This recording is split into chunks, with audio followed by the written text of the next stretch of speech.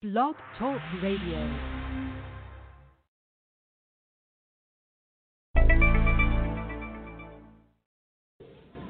Came to us in the person of Master Farad Muhammad, to whom praise is due forever.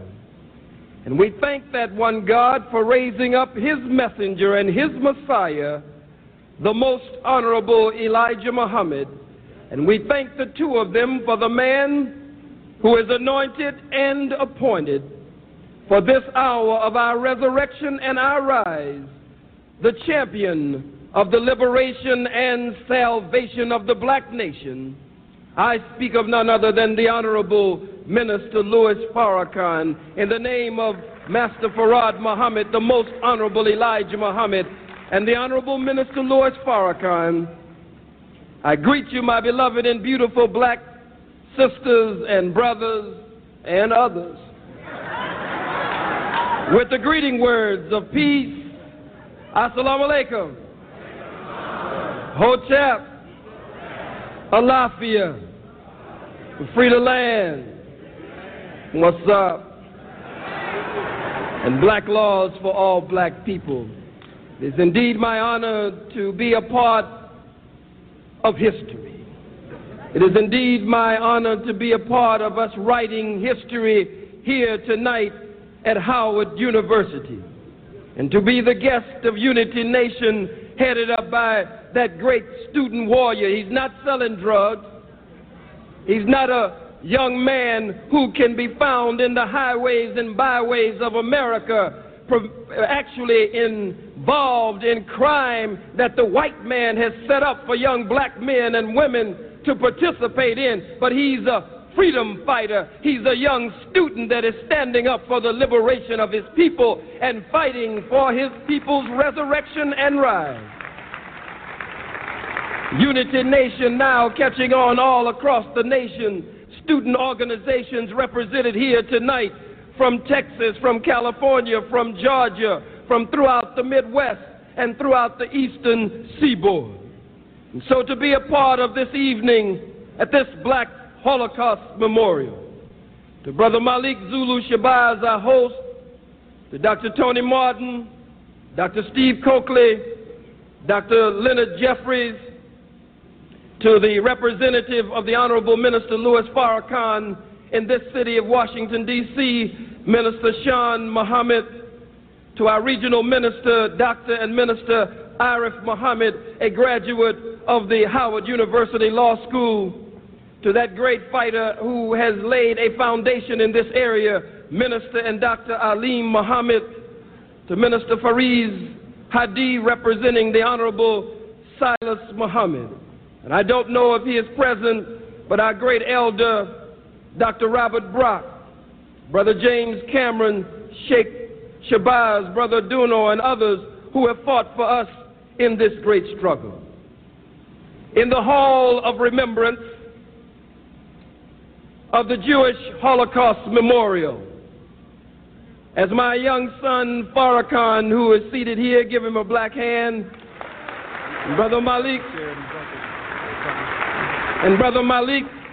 Zulu Shabazz and others who were with us as we stood in the Hall of Remembrance of the Holocaust Memorial. Thank you, son. We read the inscription on the wall of the Hall of Remembrance of the Jewish Holocaust Memorial. And let these words be imprinted on our hearts and in our minds here tonight. Only guard yourself and guard your soul carefully, lest you forget the things your eyes saw, and lest these things depart your heart all the days of your life. And you shall make them known to your children and to your children's children. I say the same for what you have heard and seen and will see here tonight. These esteemed scholars who have come before me, they have busted the statistics and dropped the realistics, and now I'm going to kick the ballistics.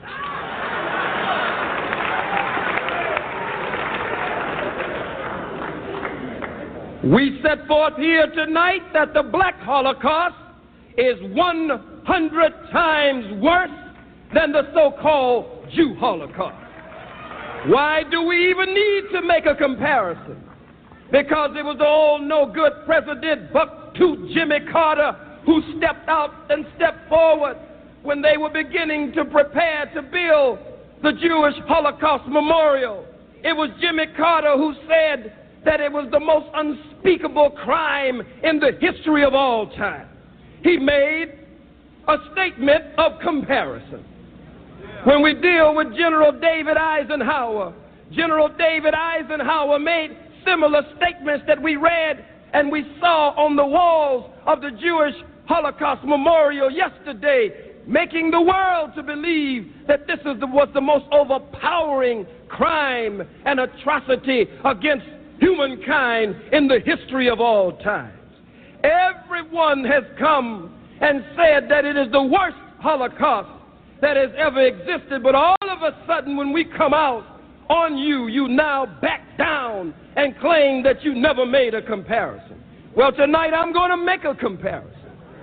We're going to lay the case out and see which Holocaust is the most dreadful, which Holocaust is the most vicious and bestial Holocaust, most bloody Holocaust ever recorded in the annals of time. But you want to deny us because you owe us reparations and you don't want to pay up today.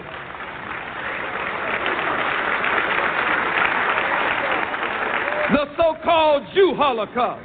And I say so-called Jew because he's not a real Jew. He's a Johnny-come-lately Jew who just crawled out of the caves and hills of Europe just a few days ago. So you're not even a real Jew, buddy. The so-called Jew Holocaust lasted, you with me? Because I got to drop this stuff tonight because I'm a truth terrorist. I'm a knowledge gangster. I'm a black history hitman. I'm a lie killer, urban gorilla. I gotta be a roughneck. Gotta be a roughneck. It's the only way I know to go. The Jew Holocaust lasted 10 years. But the Holocaust of the black man and woman lasted over 500 years. Let's look at it. 1 10 years, 1 500 years. Maybe I'm a little confused. Maybe I'm too much of a racist. Maybe I'm too much of a bigot and an anti-Semite when I'm really none of that. But maybe just by chance, 10 years is greater than 500 years.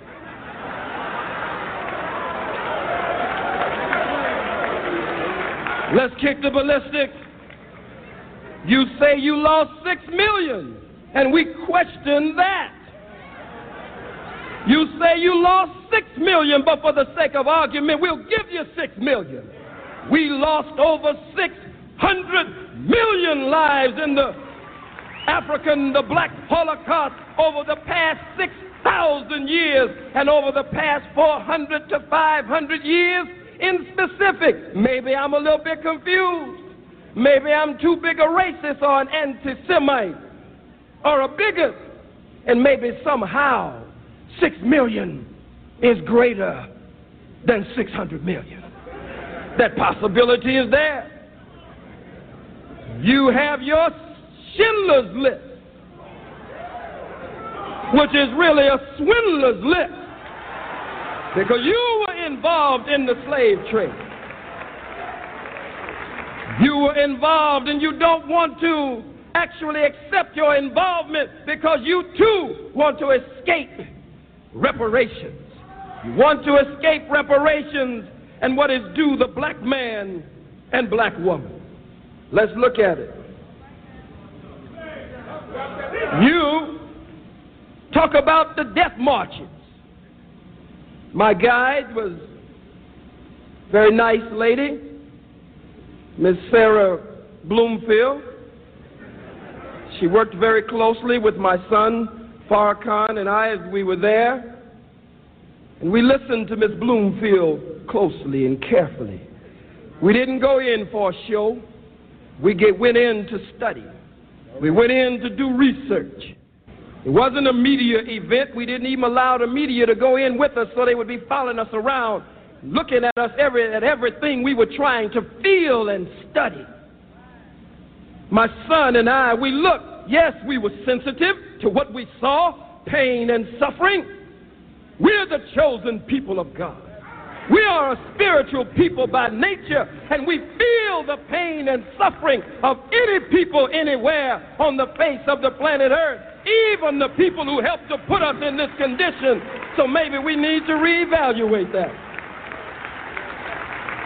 My son looked at some of the Germans killing the Jews, so-called Jews, and he said, "This is sick, Daddy." And as we looked at it, feeling that, we saw where you talked about the death marches, where the Jews were forced in mass to move from one camp to the next camp, from one ghetto to the next ghetto. But what about the death marches in Africa?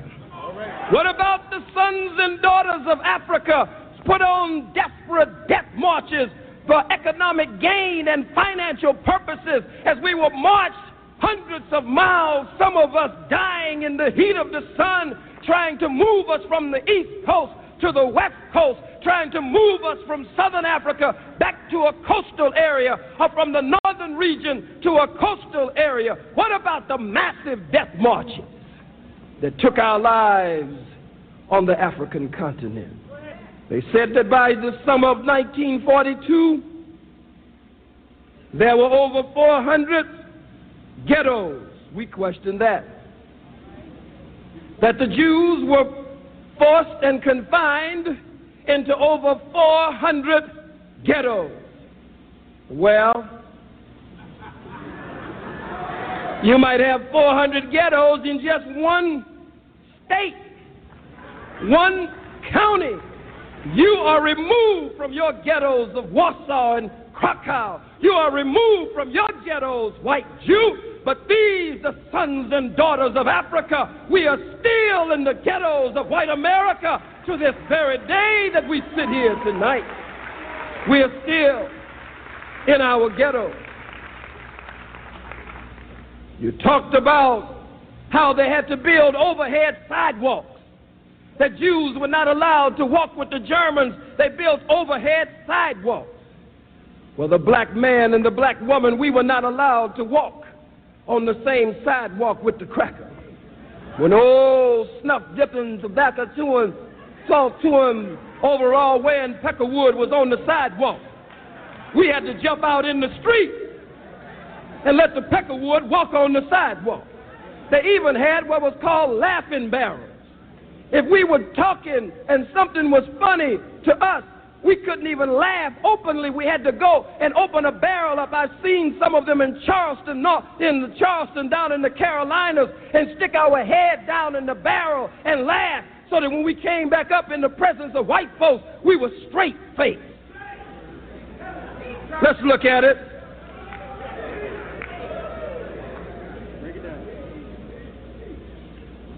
You built your Holocaust memorial. Cost over $200 million. That's what Brother Dr. Brock is talking about. That's what Brother James Cameron is talking about in Milwaukee, Wisconsin, who is working to set up the Black Holocaust Museum there because of what happened to him and all of our people, but him in the summer, the month of August of 1930, where he was with his two friends, 16, 18, and 19, accused of raping a white woman, which they did not do. You've seen the picture of the brothers hanging there. And Brother James Cameron was the one of the three that escaped the hangman's noose. And now he is now setting up the Black Holocaust Museum in Milwaukee, and we should work to help him set it up, and we should set them up all over America. $200 million to set up your African Holocaust Museum, because The space should be ours. The 2 million should be ours. That's the point I'm making. It should be our African Holocaust Museum. But you, with a swindler's list, have swindled us, have stolen our birthright. And now our African Holocaust Museum, you claim it. They told me that you get $21 million yesterday, they said, a year, just for operating expenses alone. $21 million from the government of the United States of America just for operating expenses. Every year, your Holocaust, you say, took place in Germany, took place thousands of miles from here, but no museum, no Holocaust, no 200 million, no 21 million, not even $1,000, not $1 has been put aside. And our Holocaust took place and is still taking place right here on this soil, here in the hills of North America. You say you were herded away in boxcars. Where's the photo? Bring it around, Brother Steve. You were herded in boxcars. We were brought in the holds of slave ships. You say it was 1619, but white folks do lie. The Most Honorable Elijah Muhammad and the Honorable Minister Louis Farrakhan teach us that we came here in the year 1555. We didn't come on the Nina, the Pinta, nor the Santa Maria, not that way. And we didn't come on the Mayflower. We didn't land at Plymouth Rock. We got hit in the head with the damn rock. We came in the holds of ships to be made burden bearers for white America, stacked and packed like sardines in a can and like cockroaches in a Coke bottle. We lost over 150 to 200 million black lives just in the Middle Passage, just coming over between Africa and America. We have not only experienced a Holocaust, but we have paid a hell of a cost. I didn't come here tonight to be soft at a black Holocaust observance. The white folks and the so-called white Jews, you've gotten me busted. And I accept the discipline and the judgment of my spiritual father, leader, teacher, and guide, the Honorable Minister Louis Farrakhan. There is no division in the Nation of Islam. I follow a divine chain of command. I'm saying, whoop, there it is. There it is. I follow a divine chain of command. But you've gotten me busted. So I'm no longer national assistant, no longer national spokesman, no longer national representative, no longer even a minister in the Nation of Islam. So nothing I say now can you attempt to use against God's man, the Honorable Minister Louis Farrakhan. None of my words can you attempt to use against him. You took a calculated risk that I would turn on my teacher. 30 years ago, we played out this same history with the history of Minister Malcolm X. El Hajj, Malik El Shabazz, Brother Omar Wali, and the Most Honorable Elijah Muhammad during the 60s. But the 6 is a 9 turned upside down. And these are the 90s. We're going to turn the 6 of the 60s right side up in the 90s and put a positive period behind that history of Elijah and Malcolm. There is no Malcolm without Elijah, and there is no Khalid without Farrakhan. Make no mistake about it. So you've gotten me busted. But you can't use my words against my teacher and my spiritual father anymore. And you've gotten me busted, and now I'm going to go buck wild on your behind. I'm not giving you no kind of break today. All praise is due to Allah. Going buck wild on you today. Bring me up here. Bring me up here. I'm going to be like a pit bulldog. And you know when a pit bulldog bites you in your backside, and that's the way I'm going to be on the Jew, that's the way I'm going to be on the rest of these peckerwoods and crackers. I came here tonight to be strong. I didn't come to lighten up, I came to tighten up. Didn't come to pin the tail on the donkey, I came to pin the tail on the honky. That's why I'm here tonight. All praise is due to Allah. All praise is due to Allah. Good evening. This is the truth hour. And don't you touch that dial. You stay tuned in to the truth hour. I'm going to lock my jaws in the backside of these no-good imposter perpetrating a fraud Jews behind and the rest of these crackers behind. And you know when a bulldog bites, his jaws lock. And only Farrakhan has the keys to unlock these jaws. Only Farrakhan has the keys to unlock these jaws. Before it's over, you will go to the Honorable Minister Louis Farrakhan and beg him to put me back on post.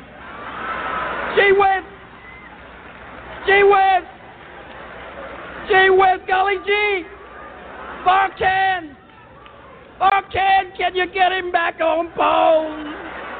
Get him off of us, Farrakhan, please. Because I don't give a damn about you. I don't care about these damn cameras. I don't care about your newspapers. I don't care what you say about me. I was born to give you hell from the cradle to the grave. That's what I'm born for. All praise is due to Allah.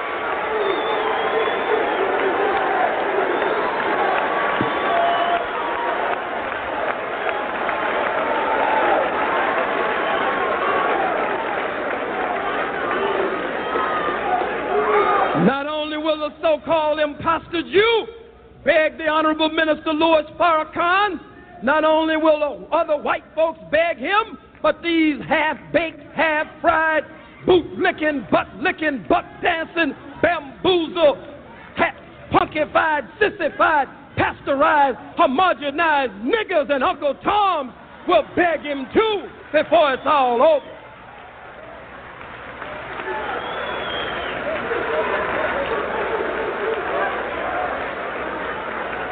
Oh, boot-licking Major Owen. Oh, boot-licking Charlie Rangel. Oh, boot-licking, buck-dancing, scratching, shuffling, messy Jesse Jackson. Who keep.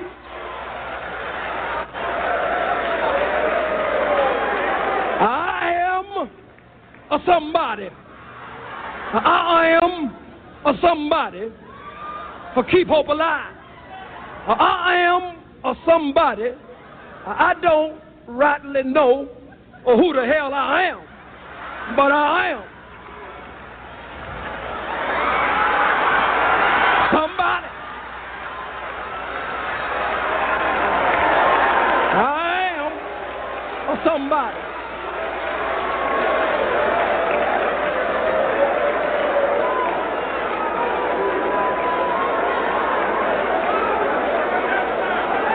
Jesse Louis Jackson, you can't serve two masters, Jesse Jackson. You're a brilliant black man. We love you, Jesse Louis Jackson, but you gotta stop boot-licking and butt-licking and buck-dancing and bending over to give evil an opening. What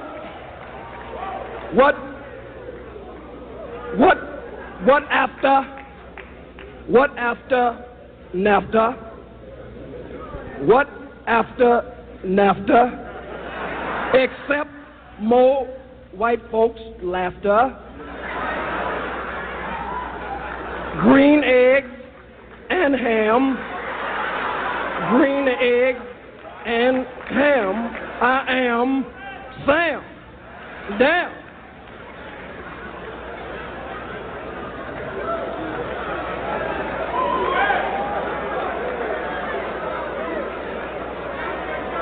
Black people put in slavery. They robbed us of our names, our language, our religion, our culture, our God, our folkways, our mores. Robbed us of the very power of our own being. No Jew on the face of the planet Earth can say that you were robbed of your name, your language, your religion, your culture, your God, your folkways, your mores, your norms. If you do, you're a damn liar. And as Jesus said, the truth is not in you. You make me sick. Always got some old crinkly wrinkle cracker that you bring up talking about this is one of the Holocaust victims. Dr. Jeffries is a Holocaust victim. My son Farrakhan is a Holocaust victim. Dr. Tony Martin is a Holocaust victim. Our brother, what's your name, brother? Brother who? Brother Jackson Bay is a Holocaust victim. Minister Sean is a Holocaust victim. God damn it, I'm looking at a whole audience full of Holocaust victims. All of you, you and you and you and you and you, all of you are Holocaust victims. Every last one of you is a Holocaust victim. No good, dirty, low-down bastards.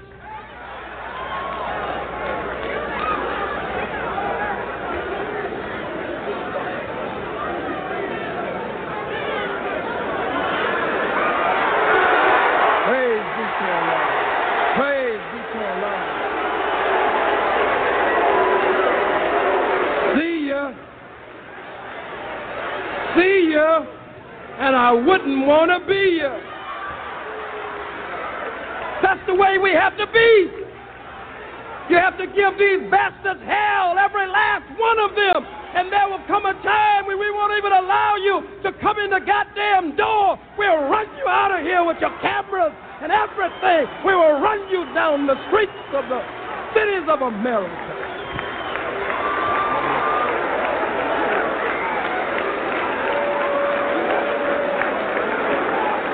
Watch it.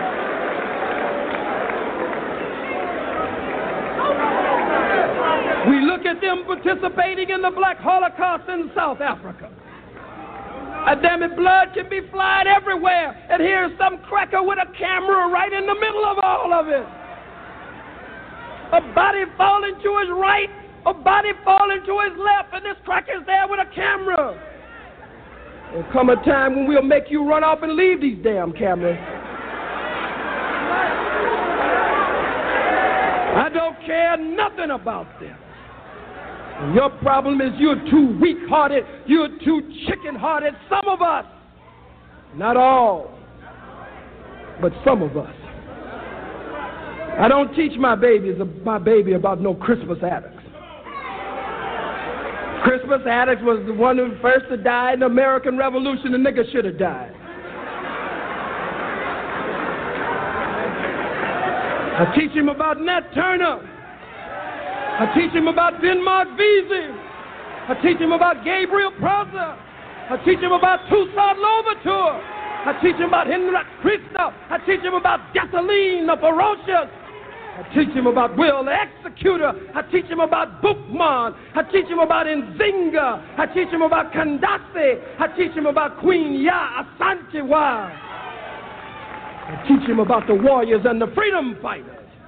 I teach my baby about Colin Ferguson, who caught the New York Railroad train just a few days ago. And I'd say to every one of you, if you leave Colin Ferguson in that jail to be beat up by these crackers, and now it has come out by some of the black officers that this happens all the time, where they set black inmates up in these jails and penitentiaries, and in particular there in Nassau County, and pulled all the black officers out and the black inmates so they could jump on Brother Colin Ferguson, because they were mad with him for catching the Long Island train and killing all them white folks. I love Colin Ferguson.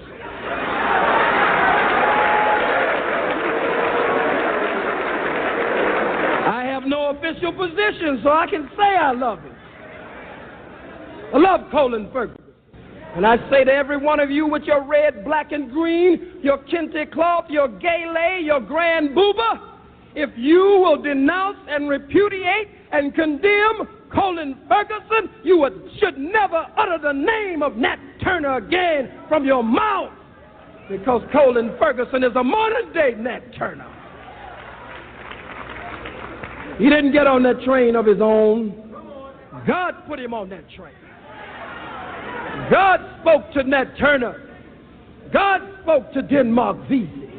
God spoke to Colin Ferguson and say, I want you to catch the Long Island train today. Let the church say amen. Let the church say amen again. Let the church say amen one more time. God spoke to Colin Ferguson and said, catch the train. Catch the train.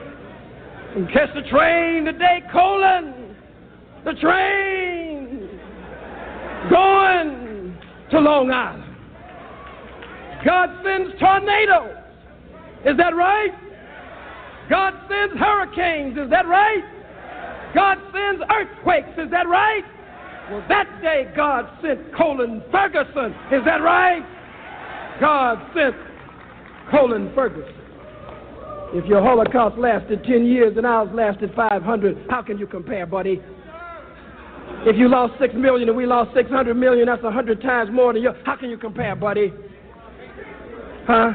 If you never lost your name, your language, your religion, your culture, your God, your folkways, your mores, your norms, and in most cases they haven't lost your mind the way we have, how can you even compare? You are so arrogant. We wouldn't even have to have this kind of discussion if you would just act like a human being. But you can't act like a human being. You can't even act like a human being. We looked at white Germans killing white so-called Jews and other poor white Europeans. Poor meaning poor. We said, man, if the white man will kill another white man like that, if the white man will kill a white baby like that, if the white man will kill a white woman like that, hell, we don't stand a chance. If he will do his own like that, we don't even stand a chance. While we were there, I tried to separate Hitler from the rest of white folks. Yes, I did. For a moment. For a moment, I tried to say that Hitler was just some freak of nature, that he could be set apart from other white people. But then I said, look at this. Where's the other one? Bring it out, Brother Steve. 4 black men. They would sell tickets to burn us alive. They had raffle tickets to determine who would get the ear, who would get the big toe from the right foot, who would get the little toe from the left foot. And this freakish, no-good, peckerwood, cracker white man, they all fought over the male organ as to who would take that home. Don't lie and say you didn't. It's the same with your no-good, freakish rabbis. I read it in the Jerusalem Post. I call out any of your scholars. I saw the little cracker that was in here a little while ago. What was Richard Cohen? Ran out of here like a screaming, flaming faggot.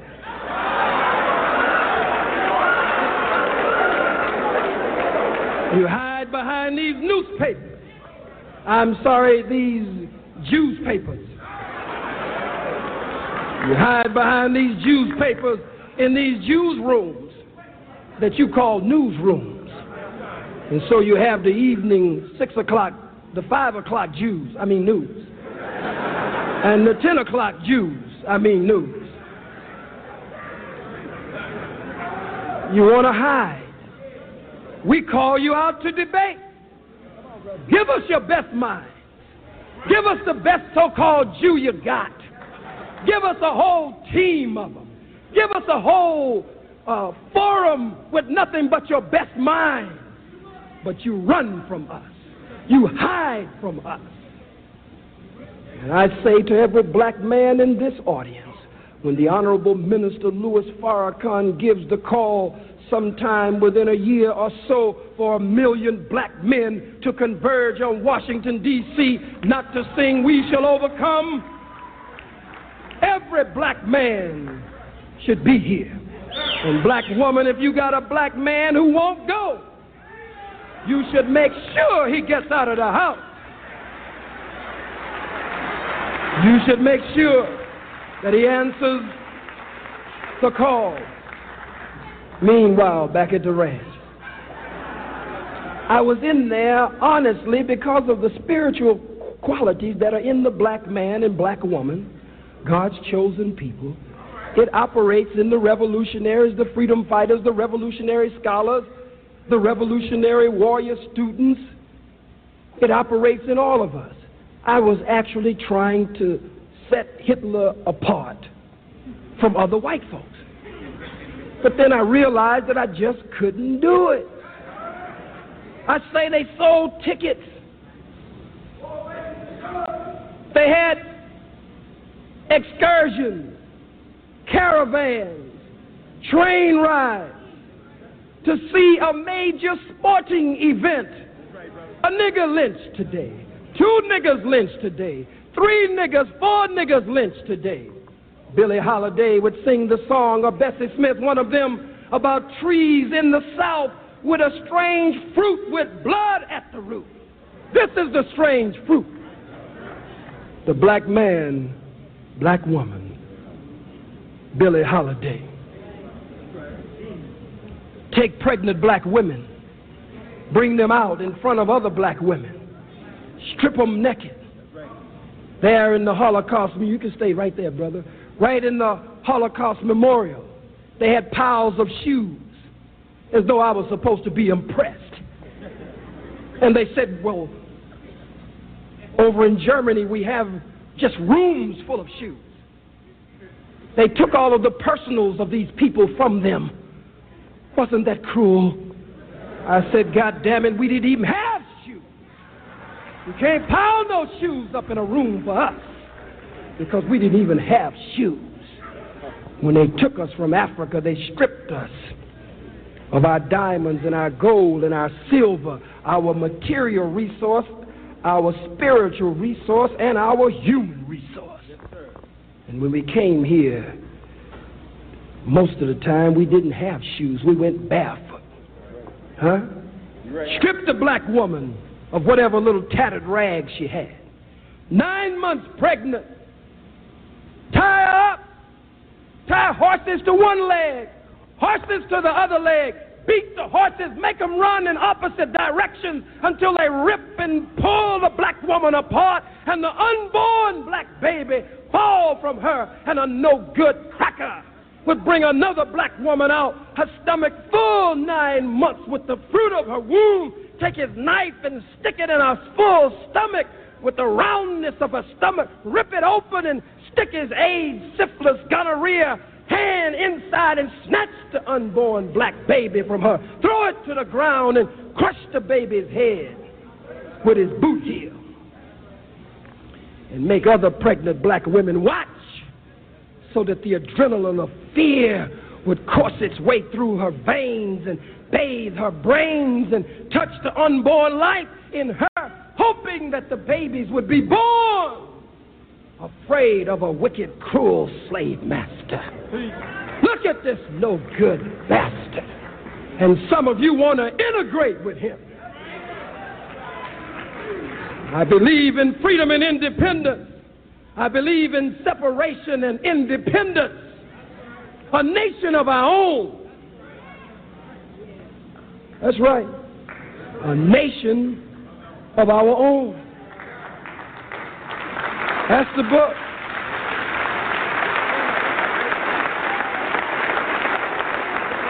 Some of you don't want to go nowhere. You want to stay right here with the white man. Freedom and independence. If the founding fathers of America could call for freedom and independence under conditions that were nowhere near the conditions that we have been and are operating under today, why can't we call for freedom and independence, our own flag, our own nation, our own government, our own laws? But most of you just want to intellectualize the subject. You think we can read our way out of this. You better read, but you better get up and get ready to get free. Most of you want to sing, we shall overcome. You better add another stanza, we shall overrun. Lift every voice and sing, but you better lift every fist and swing too.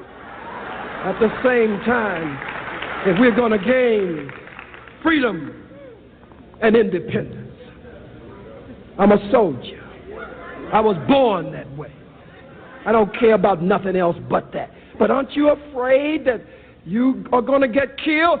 Jesus, the black revolutionary Messiah, said, he or she who seeks to save his life shall lose his life. And he who is willing to give his life or her life shall save their life. But I don't want to die for the cause. I'll kill for the cause. It's the only way we'll get free. But we got a mighty God that is backing us up today, sending irregular rain, snow, hail, and earthquake, and confusing the government of the white man and the minds of the white man. The Catholic Church admitted their role in slavery. The so-called Jews want to lie. We just were 2% of the population. Don't make no difference what percent you were.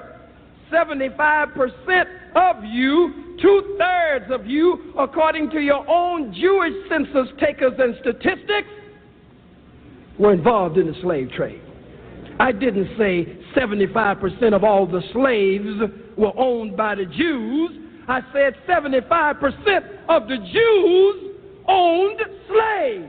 But you put a spin on it and a twist on it to make it seem ridiculous, because you're just a liar and the truth is not in you. As Jesus says in the 8th chapter of the book of John, that you are of your father the devil, and the lust of your father you will do. He was a murderer from the beginning. He abode not in the truth, because there's no truth in him. When he speaketh a lie, Jesus said, he's a liar and the father of the lie. And Jesus said that his word had no place in the Jews. Read John starting with the 8th chapter, starting with the 31st verse, down to the 44th verse.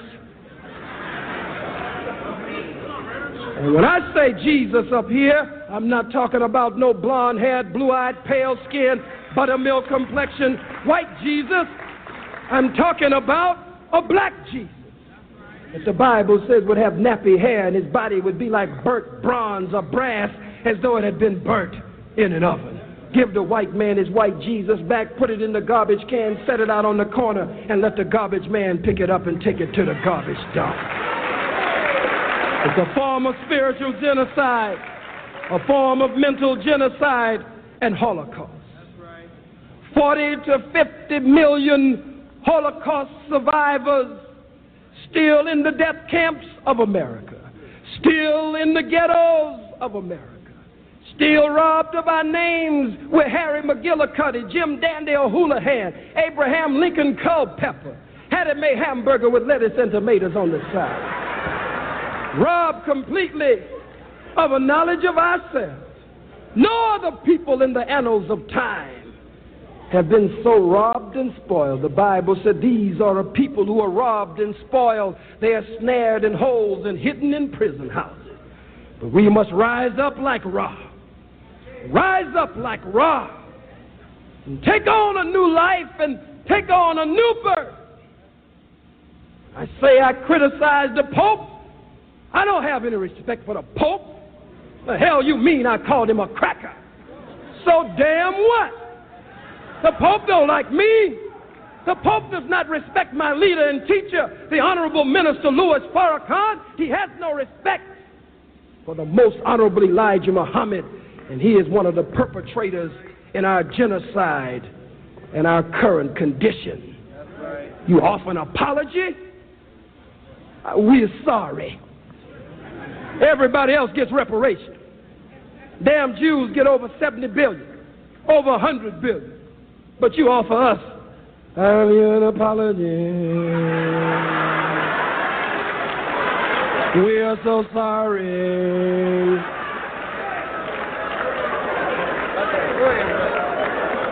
No. Use your influence to get reparations for us. Use your influence to ease the debt that is strangling and choking the life out of African nations from the World Bank and the IMF and the other MFs.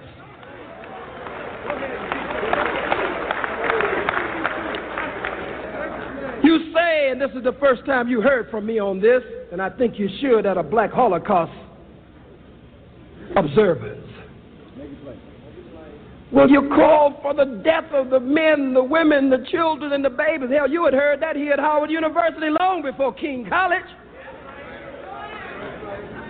Killing our men, our women, our children, and our babies in South Africa. Have killed them over a long period of time. And so I call for my people to stand up and fight back. And you have a problem with that? And because I said that we don't owe the white man nothing in South Africa.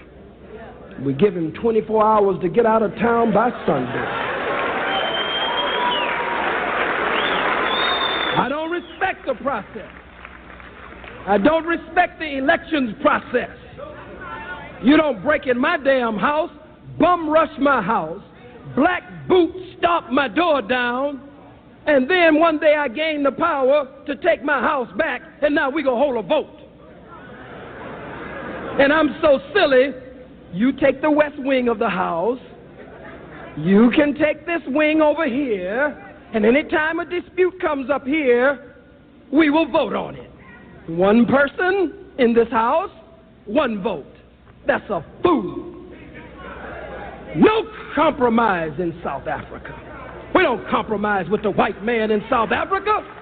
You couldn't take America and then turn around and expect the white man to share it with you.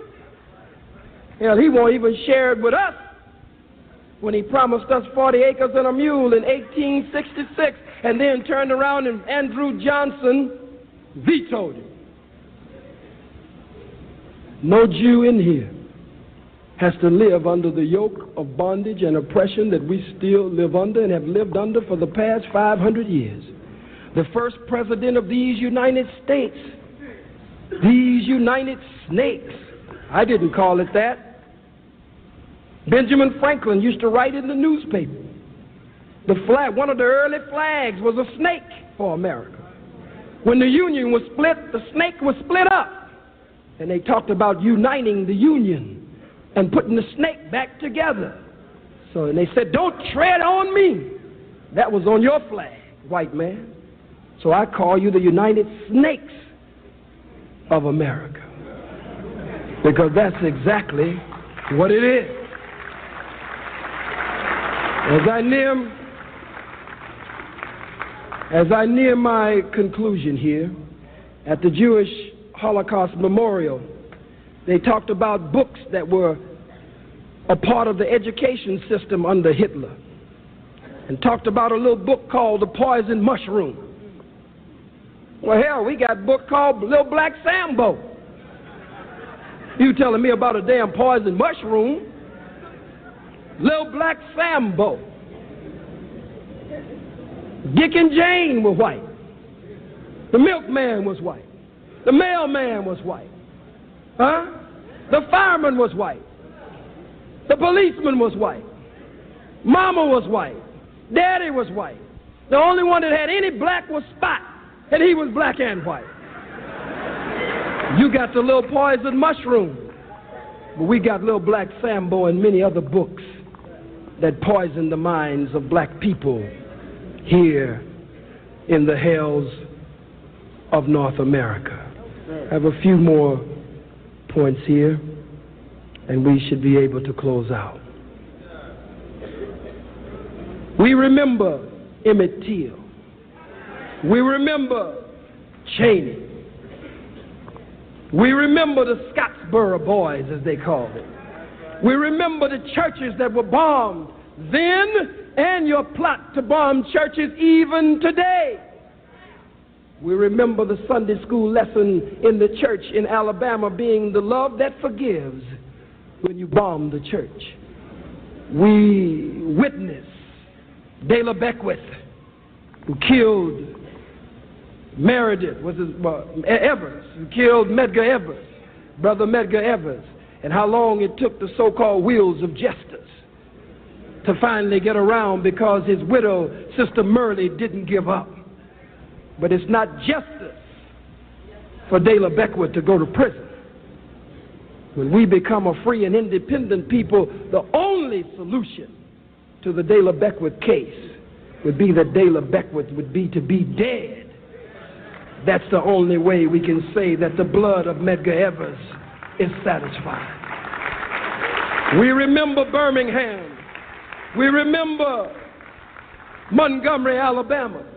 We remember the vicious dogs, and they showed this at the Jewish Holocaust Memorial, but we remember the vicious dogs that would actually leap into the chest of our women during these civil rights marches and bite their breasts off, leap up into the groins of a black man and actually with sharp teeth bite his reproductive, regenerative organ off. Yes. We remember your cattle prods and your water hoses turning the water pressure loose on us. No holocaust greater than this one. Don't even try it. Brothers and sisters, after all of these lies, you deserve a break today. You deserve a break today. The white man has a frequent liar program. There's a frequent liar program, and he's always going to lie. But we must now document our own history. And as Dr. John Henry Clark has warned us, that we are the only people who have no monuments, no memorials set up for our dead, for our pain, for our suffering. So now these bootlicking Negroes in the CBC, the Congressional Black Caucus,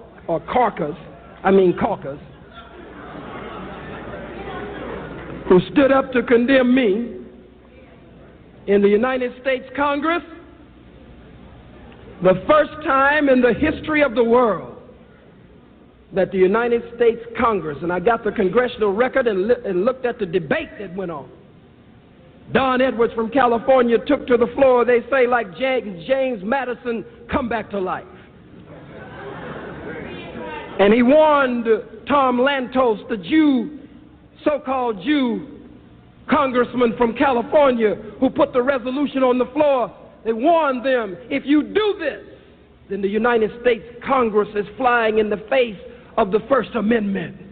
Never before has the United States Congress condemned officially as an act of Congress one of its so-called citizens. The benchmark case of Justice Douglas in Taramello versus Chicago 1949 laid the base for what the white folks call free speech, but you can see it's not worth the paper that it's written on. The Senate condemned me 97-0.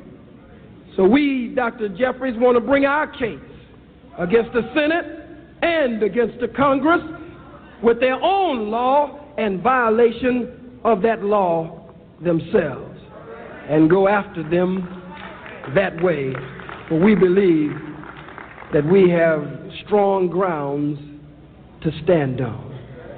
So brothers and sisters, let us go forth from here, and as we go forth from here, let us build a greater cohesiveness and unity and love among ourselves.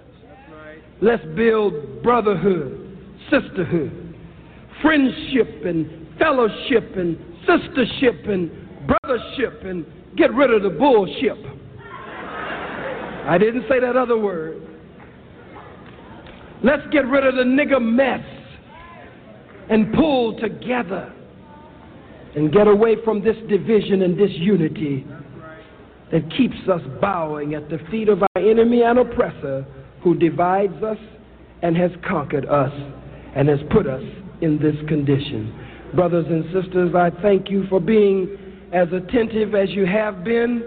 And I want you to stand just for a minute. Just stand for a minute. Don't leave. Everybody hold your position. I'm not.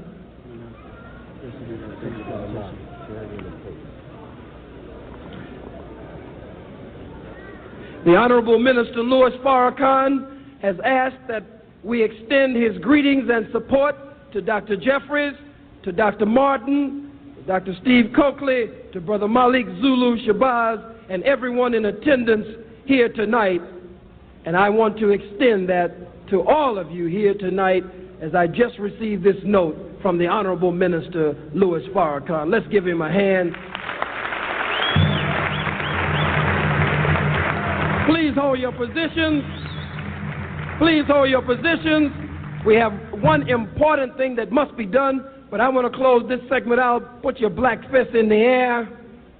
Everyone, put your fists in the air. We're going to close out my segment with 7 Harambe. Harambe, as Dr. Maulana Karenga has taught us, means let us all pull together. It's only a demonstration, but we go 6 times, Harambe. We go back up, Harambe. But on the 7th one, we hold it, Harambe. All right, black fist in the air. Every time we bring this big black fist down, we're bringing it down on disunity.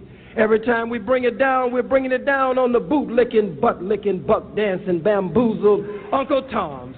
Every time we bring this big black fist down, we're bringing it down on apathy so that we will stand up and do that which will bring us freedom and independence in accord with God's law. On the count of 3, Jali 2, Harambe, Harambe, Harambe, Harambe, Harambe, Harambe, Harambe.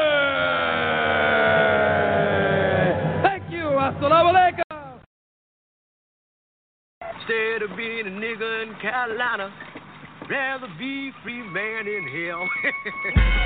Are you ready for this? Are you ready? Are you ready for this? Are you ready? Are you ready for this? Are you ready? What do you mean by that? Niggas keep dying. Mothers keep crying. I ask why we don't open our eyes and niggas keep killing, illing and thrilling. No time, but niggas still chilling. Niggas still drinking, boozing and stinking. Saying I big banking and niggas not thinking. Niggas still smoking, gagging and choking. Counting pennies and broken. Still niggas. Hell like it is. Hell like it is. Hey, yo, fuck that bitch, man. I ain't trying to hear that bullshit. Yo, what the fuck that bitch doing? Nigga, bitch ain't doing shit.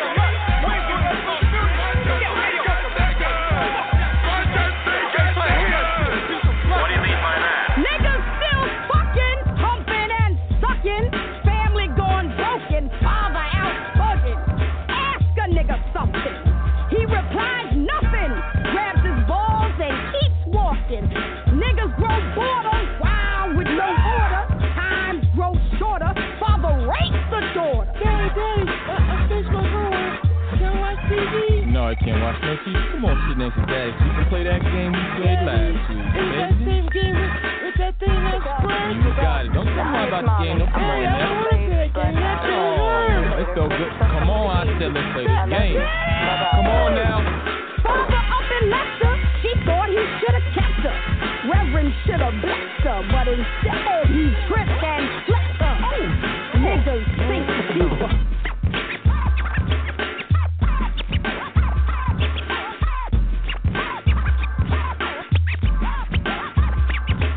Niggas still sitting, eating and shitting.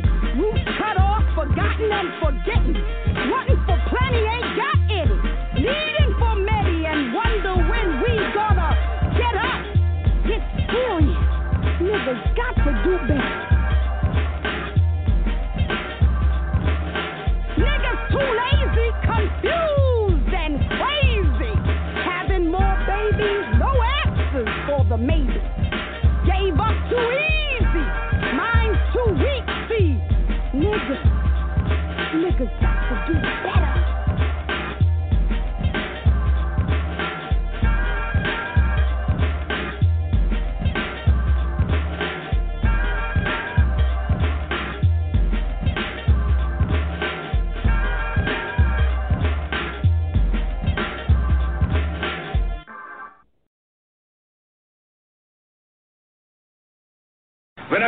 wrap the mantle of the red, the black, and the green around me. For in the new life I shall rise up with God's strength and blessing to lead the millions up the heights and the triumph that you well know. Look for me in a world when there's a storm. Look for me all around you. For with God's grace, I shall come back with countless millions of black men and women who have died in America, those who have died in the West Indies, and those who have died in Africa to aid you in the fight for liberty, freedom, and life.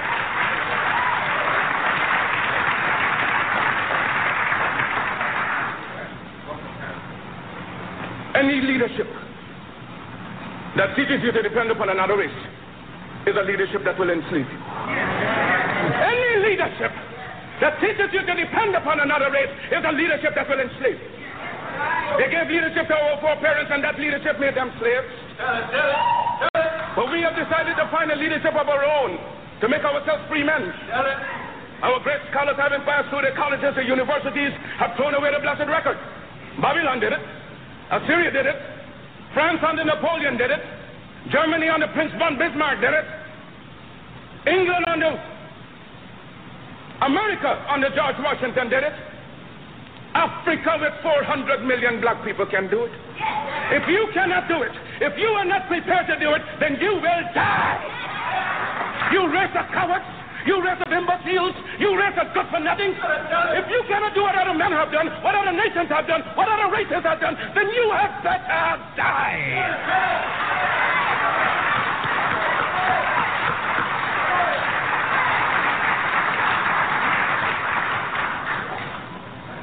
Can we do it? We can do it. We shall do it. We have prayed to God for vision and for leadership. And He has given us our universal vision. A vision that will not limit our possibilities to America. A vision that will not limit our possibilities to the West Indies, but a vision that said there must be a free and redeemed Africa. Christ the crucified, Christ the despised. We appeal to you for help, for succor, for leadership.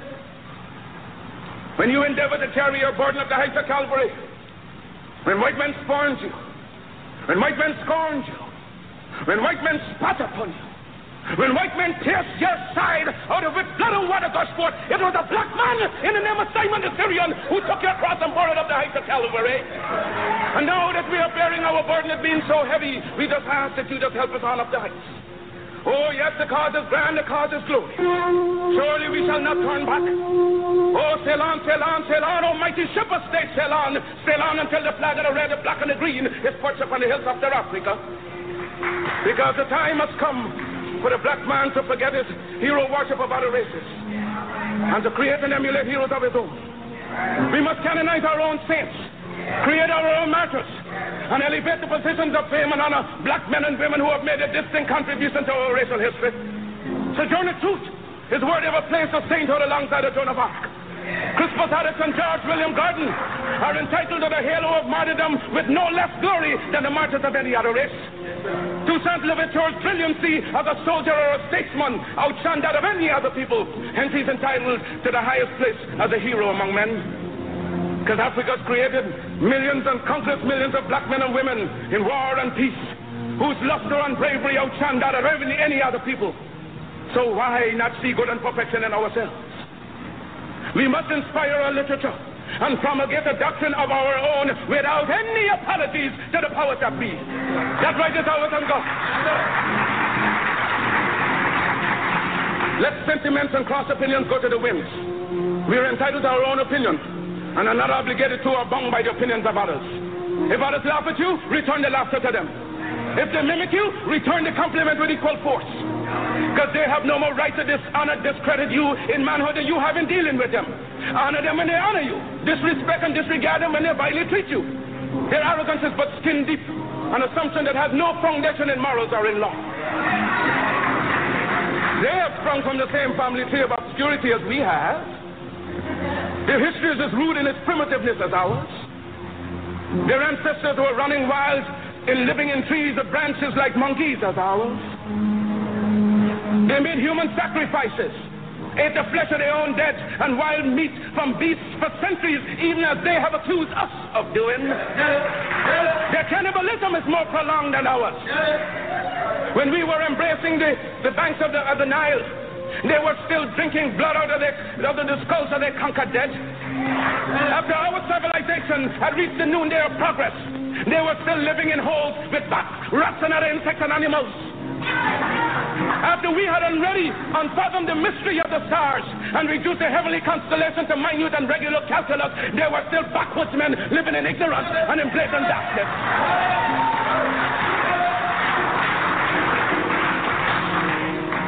The world is indebted to us for the benefits of civilization. They stole our arts and sciences from Africa. Then why should we be ashamed of ourselves? Their modern improvements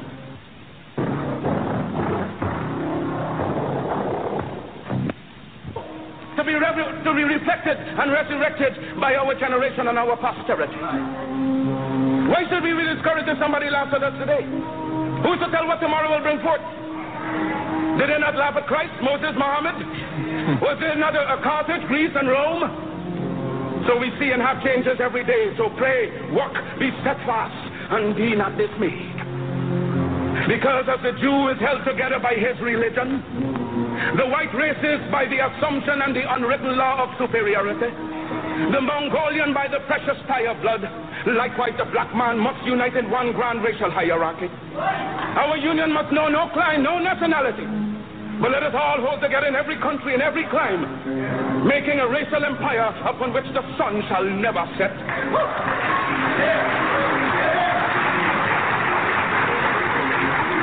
Let no voice but your own speak to you from the depths.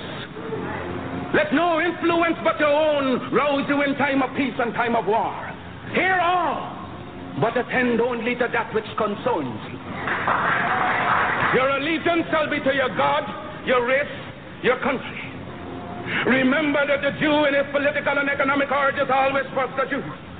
The white man is first a white man under all circumstances, so you can do no less. Be black, buy black, think black, and all else will take care of itself.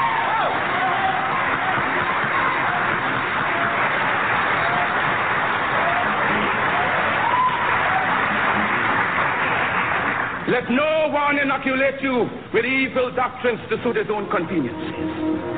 Charity begins at home. So first to thyself be true, and thou canst not then depart to no man. Because God and nature first made us what we are. And out of our own creative genius, we make ourselves what we want to be. Follow always that great law. Let God and the sky be our limit and eternity our measurement. There is no height to which you cannot climb without the active intelligence of your own mind. Mind creates, and as much as we desire in nature, we can have through the creation of our own mind. And today, being scientifically the weaker race, you shall treat others only as they treat you.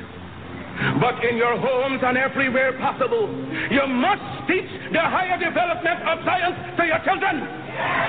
And make sure that we have a race of scientists par excellence.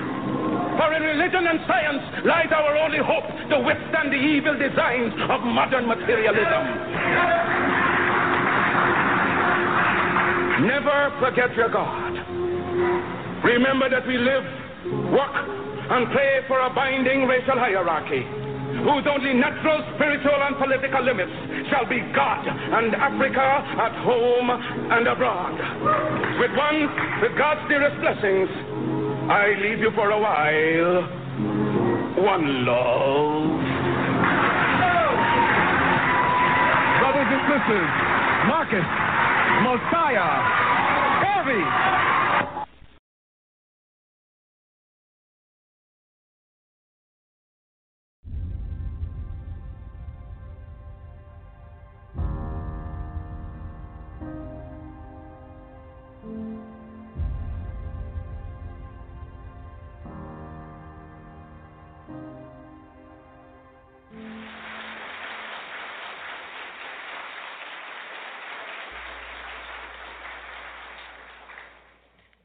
In order for you and me to devise some kind of method or strategy to offset some of the events or a repetition of the events that have taken place here in Los Angeles recently, we have to go to the root. We have to go to the cause. Dealing with the condition itself is not enough. And it is because of our effort toward getting straight to the root that people oftentimes think we're dealing in hate. We are oppressed. We are exploited. We are downtrodden. We are denied not only civil rights, but even human rights. So the only way we're going to get some of this oppression and exploitation away from us or aside from us is come together against the common enemy. Who taught you to hate the texture of your hair? Who taught you to hate the color of your skin to such extent that you bleach to get like the white man? Who taught you to hate the shape of your nose and the shape of your lips? Who taught you to hate yourself from the top of your head to the soles of your feet? Who taught you to hate your own kind? Who taught you to hate the race that you belong to? So much so that you don't want to be around each other.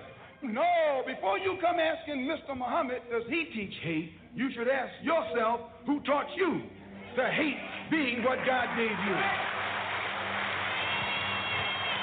And I, for one, as a Muslim, believe that the white man is intelligent enough. If he were made to realize how black people really feel and how fed up we are without that old compromise and sweet talk. Stop sweet talking him. Tell him how you feel. Tell him what kind of hell you've been catching, and let him know that if he's not ready to clean his house up, if he's not ready to clean his house up, he shouldn't have a house. It should catch on fire and burn down.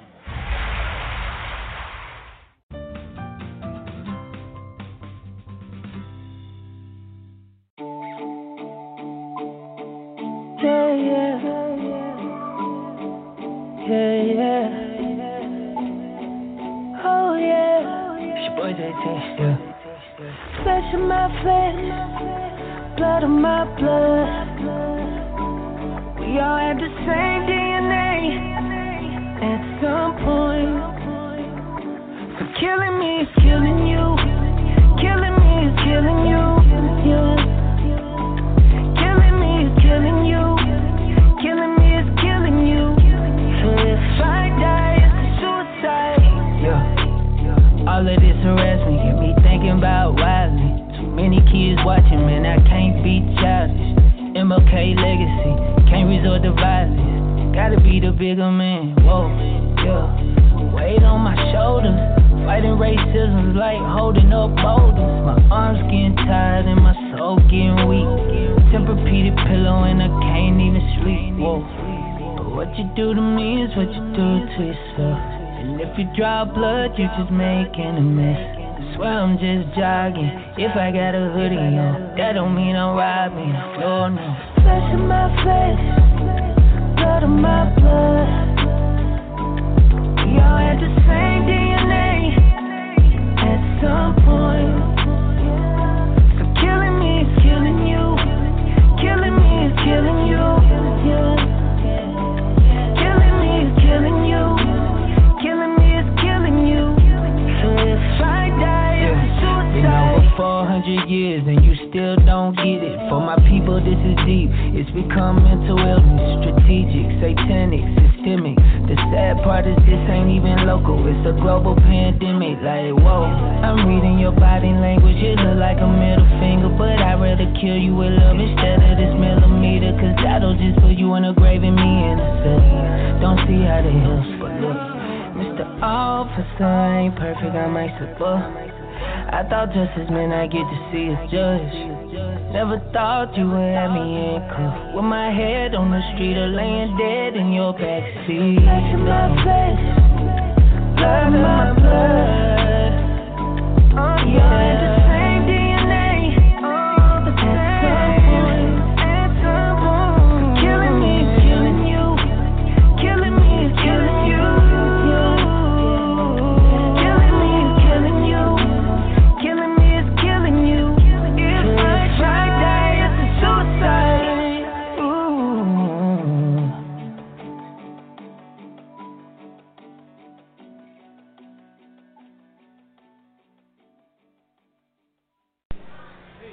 The New York Street Crimes Unit says we own the streets and we own the night. And they go on to wear their T-shirts and their sweatshirts with a black man on it, saying, we go after the man. It's true, they do go after the man. You got to know who the man is. This is coded language. The man is you, black man. The white man is not the man. The Most Honorable Elijah Muhammad says that the white man is mankind. He's a kind of a man who resembles in measure the real man, the original man.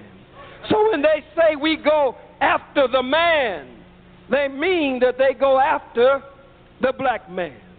You haven't forgotten Mark Furman, have you? Mark Furman in the O.J. Simpson trial said the policeman is God.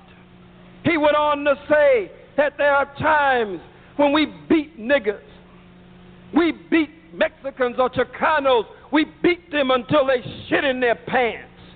We beat them until they puke on themselves. We throw them down the stairs. And if we see a nigger riding in a car with a white woman, we move on that nigger right away. You haven't forgotten these things, have you? Stop letting these Negroes come in front of you. And these Negro preachers telling you that they're good ones. It's just a few rotten apples in the barrel. All of the bastards are rotten. There's not one good, as the Bible says. No, not one. Not one. You say, oh, that's ridiculous. You can't get dropped in a pit of snakes and trying to figure out which one has the venom sac under his tongue. This one is not poison. And that one is not poison. But now that one looks poison. And the very one you think is not poison will be the one to strike you and take your life. We're in the 21st century. Sister Tisha Miller is dead in California, sitting in a car, lying in a car, asleep, and 4 brute beasts take her life. Brother James Byrd in Texas, Jasper, Texas, dead because devils chained him behind their truck and dragged him until he was dismembered, leaving body parts all along the highway. Crackers are now all over the country. A rise in the Ku Klux Klan, a rise in the skinheads, a rise in the paramilitary right-wing organizations. Now they're just riding up on us, blowing us away in the streets, at the bus stop. The Honorable Elijah Muhammad said that there would come a day when the white man would be stripped of all signs of civility, and we would see a raw, naked beast in the streets. This is a raw, naked beast now. And they are backed up by a raw, naked beast. Giuliani, Safer, and goddammit, Hillary Clinton ain't no better than no other cracker.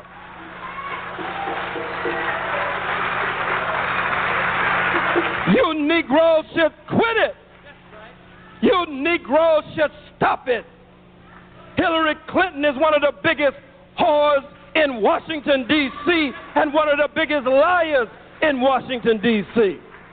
The only problem with Monica Lewinsky and Bill was that Bill was messing with a woman that she had her eyes on.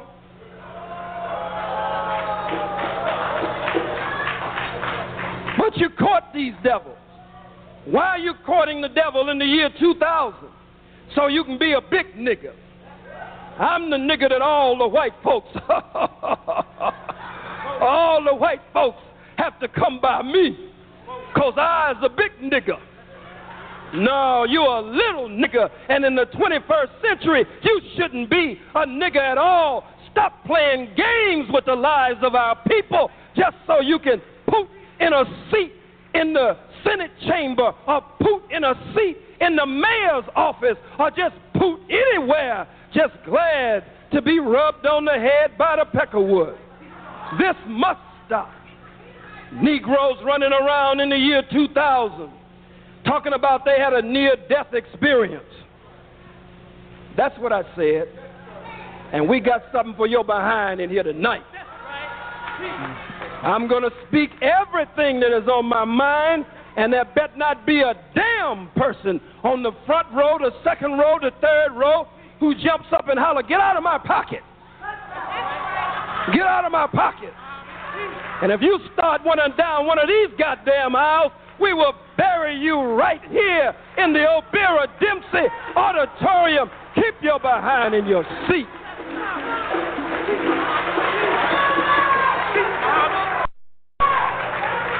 In fact about it, you better not even say pocket.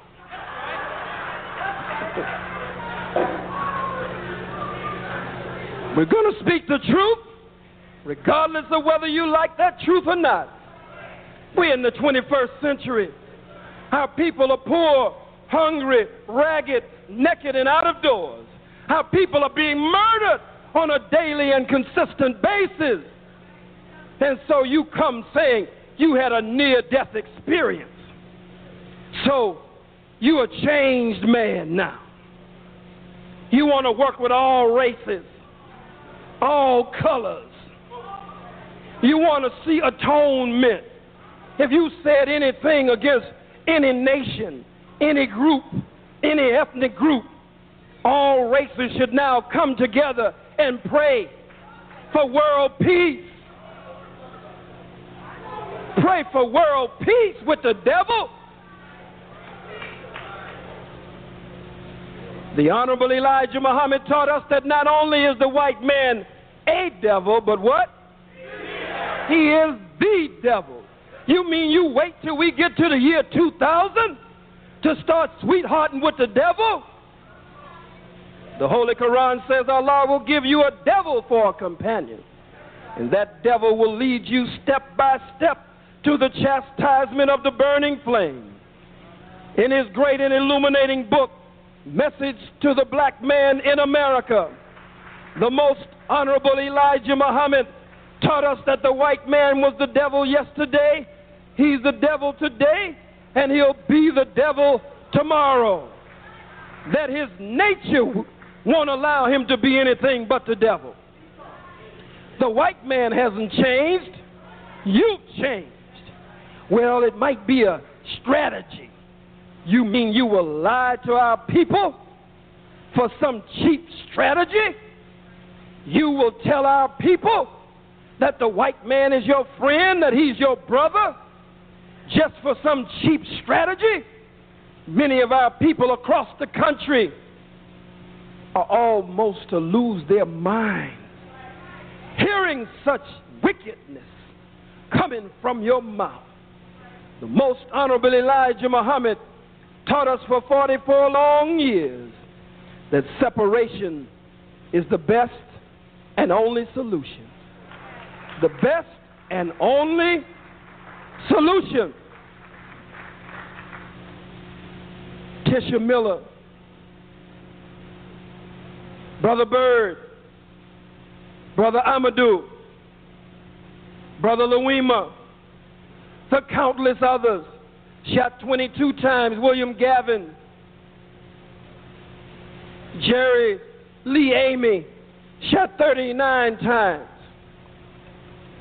Eleanor Bumpers shot Jerry Lee Amy. He's over 6 feet tall. The coroner's report, we have the pictures, bullet holes all on his shoulder. What does that mean? Doesn't mean that the cracker got on a step ladder and shot down. It means like Brother Amadou Diallo, they shot him while he was standing, shot him as he was falling, and kept shooting him even after he was on the ground, because they were getting rid of a nigger. And you want to integrate with this beast. All of the speakers who have come, all of the books that's out there, all of the great teachers who have come to us, And you are like the scripture says, the dog returns to his own vomit. The sow, once clean, returns to the mud. Like a dog returning to his own vomit, God Almighty has blessed us to heave up a lot of the filth, the indecency, and the foolishness of wanting to integrate with the white man. And now you turn and lick up that which you have been blessed to heave up. And like a sow, clean, you now go back to the mud to wallow in the mud. In the name of universal brotherhood. Understand they're bringing Wallace Muhammad to this year's Savior's Day. One of the biggest hypocrites ever to come up among black people in the history of the black nation. If you're with Wallace Muhammad and you don't like what I'm saying, it's best for you to get up and tip on out. We're not going to allow you to stand up and interrupt this meeting. We will remove you from the meeting.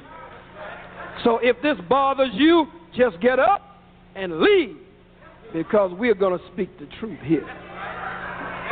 Wallace Muhammad destroyed the work of the Honorable Elijah Muhammad.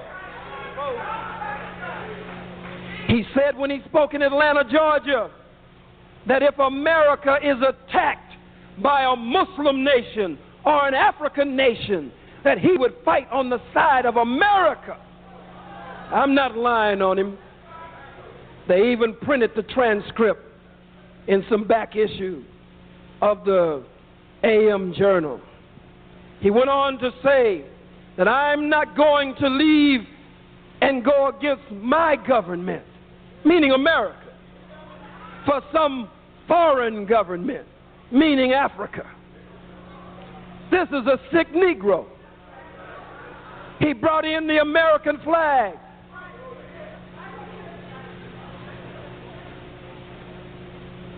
Had 4th of July parades, floats dedicated to the U.S. Constitution and the Bill of Rights. Let the devil right in the holy house of Muhammad. The Bible speaks of the desecration and the desecration, and the abomination. Brain computer kicked it out. The desecration and the abomination standing in the holy place. Another scripture speaks of damnable heresies that crept in among the righteous. And you Muslims, blind, deaf, and dumb, you know what the Honorable Elijah Muhammad taught. You know he did not teach you to integrate with the devil. And you know that he never told you to make the devil your friend and claim that you love the devil. We want freedom and independence, not just no justice, no peace. Come on. Is that all we want?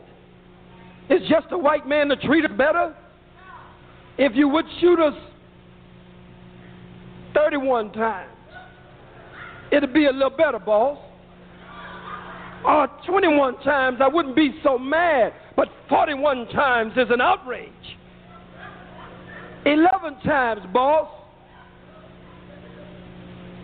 1 time is too much.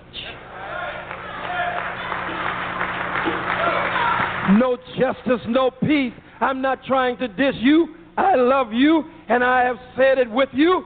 And there are many among you, especially under the leadership of your chairman, that don't just say no justice, no peace, but you are for black nationalism.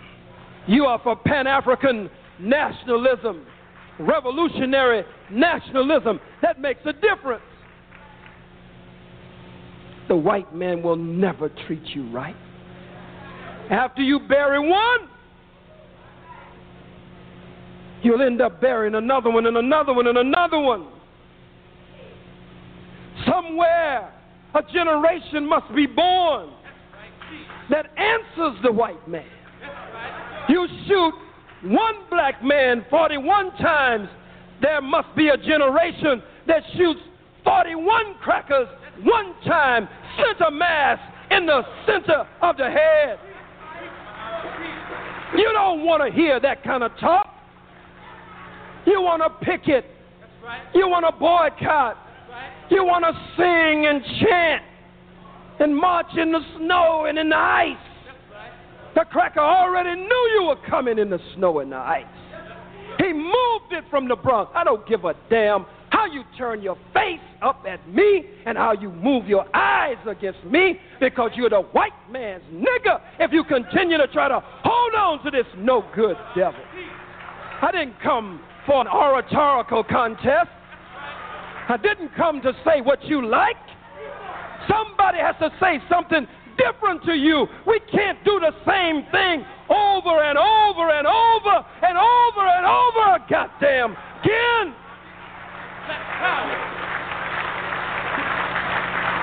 When do you stand up? When? 4 white cops in 81 seconds beat Rodney King 56 times in 81 seconds. We watched it on video, and an amateur cameraman filmed it. We watched it every day. Is that true? We didn't have to ask how lighted was it. We didn't have to ask, was it to the left or to the right, or did he turn this way, did he turn that way? We didn't have to ask, how many times did they do this? We watched it on video. Did we? That's right. Did the jury watch it on video? Huh? They got life in prison, right? They got 25 years, right? 15 years, right? The state of California acquitted them. 4 white policemen in California with Rodney King were acquitted. Coon, Powell, Brasino, and the boys.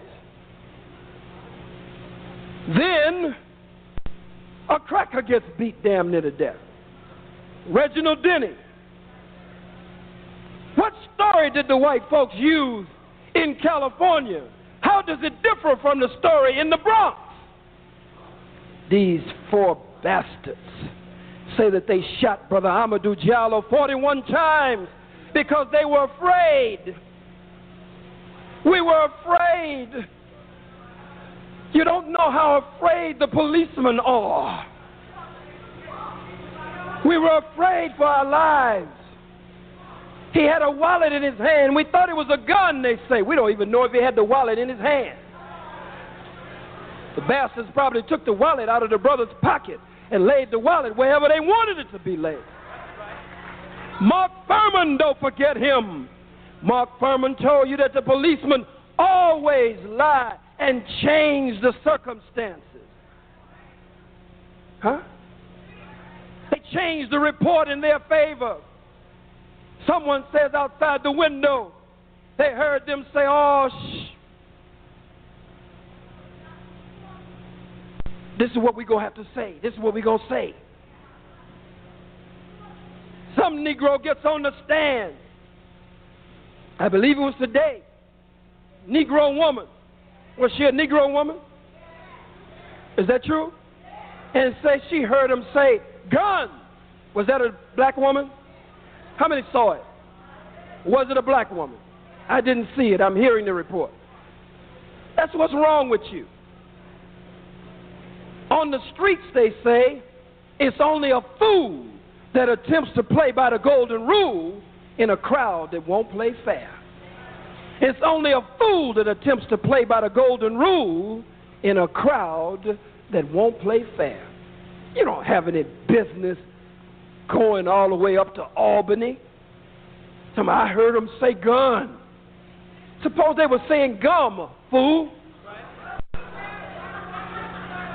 You heard them say gun. Just the white man's nigger in the year 2000,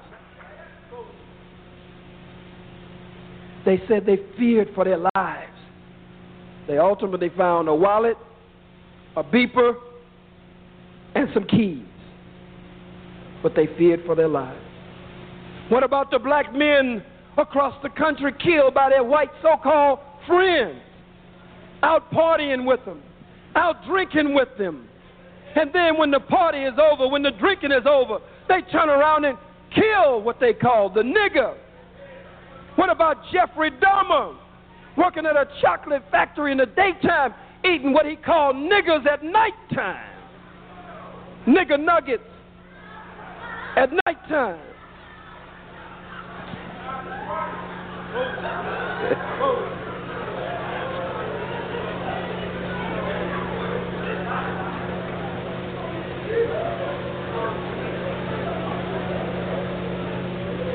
The white man has laws to protect birds.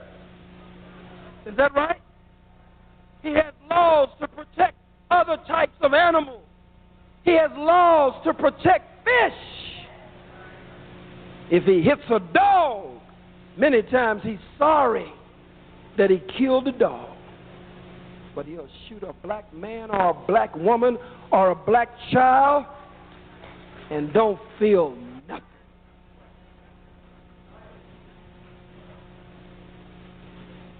Four black men beat the hell out of Reginald Denny, bust him in the head with a brick. I was happy. You had just beat up Brother Rodney King, 4 white cops over the black man, so God put 4 black over a white man. Came through in that big truck, sticking his finger out the window because the 4 white cops had just got off, had just been acquitted, found not guilty. Black people weren't mean. The black people weren't racist. Black people feared for their lives. Cracker come through there in a big old damn truck, riding down the street, right through the black neighborhood, honking his horn and doing the finger out the window. They say they thought Rodney King was on PCP. Black people in the black community, when Reginald Denny came through, the white boy, they thought he was on that PCP. They thought this cracker's got to be crazy, coming through here doing this. So it said they took him from the truck. They showed on some video them hit him in the head with a brick or something. They say Rodney King, they kept beating him 56 times in 81 seconds because he wouldn't lie down. And they were afraid. He kept getting up, and they thought he was on that PCP. The brothers didn't just viciously beat the white boy Reginald Denny. He wouldn't lay down. He kept getting up. And they thought he was on that PCP. So they only tapped him a little bit with that big brick to subdue him so they could turn him over to the proper authorities. You say, but that's not fair. What about the black man? I'm not for holding up for black evil nor white evil. What about the black man that ran from the sidewalk and was seen going through his pockets and took his wallet from his pocket and then ran with his wallet? You can't tell me, Khalid Muhammad, that you condone that. Of course I condone it, because I know what happened. You want to know what happened? The brother ran over from the sidewalk, went in his pocket. It wasn't robbing him. He got his wallet to see what kind of identification he had so that he could make a positive ID. And he looked in his wallet, saw what he had in his wallet, and he said, oh, this is Mr. Reginald Denny. You say, but why did he run off with the man's wallet? He ran off with the man's wallet looking for the nearest pay telephone so that he could call the authorities and tell them, Mr. Reginald Denny, a white man, is here in the black community. He's on that dangerous PCP. We have had to subdue him here and hold him down in the streets until someone could get here. Look at me like that. I don't give a damn about you looking at me like that. You will never stop the white man from killing you until you start killing some white folks. You will never stop the white man from beating you until you start beating some white folks. Killing them in self-defense. Beating them in self-defense. Self-defense. Self-defense. Oh, I know what to say, cracker. Raise up off of me. I know what to say. I knew what I was saying at the Million Youth March. Where some of you Toms got mad with me. Self-defense. Caskets must roll in the white community. As they roll in our community.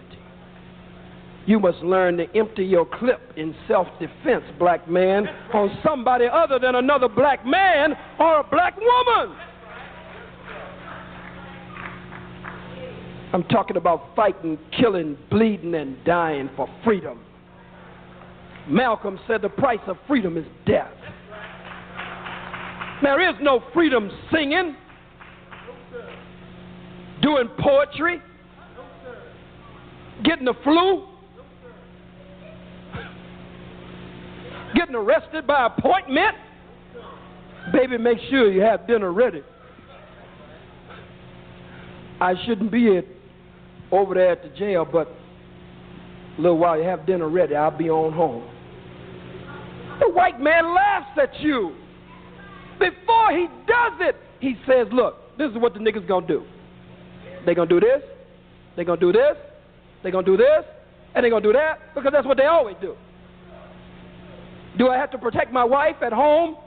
I'm one of the 4 cops that shot Brother Amadou Diallo 41 times.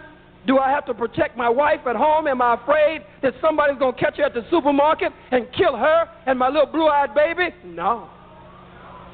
I ain't got to worry about that. Black people ain't going to kill nobody but each other. That's what the white man said. Black people ain't going to fight nobody but each other. And then these Negroes, afraid to even be with me, scared to goddamn death to be with me. And if you're with me, you're buck dancing all the damn time.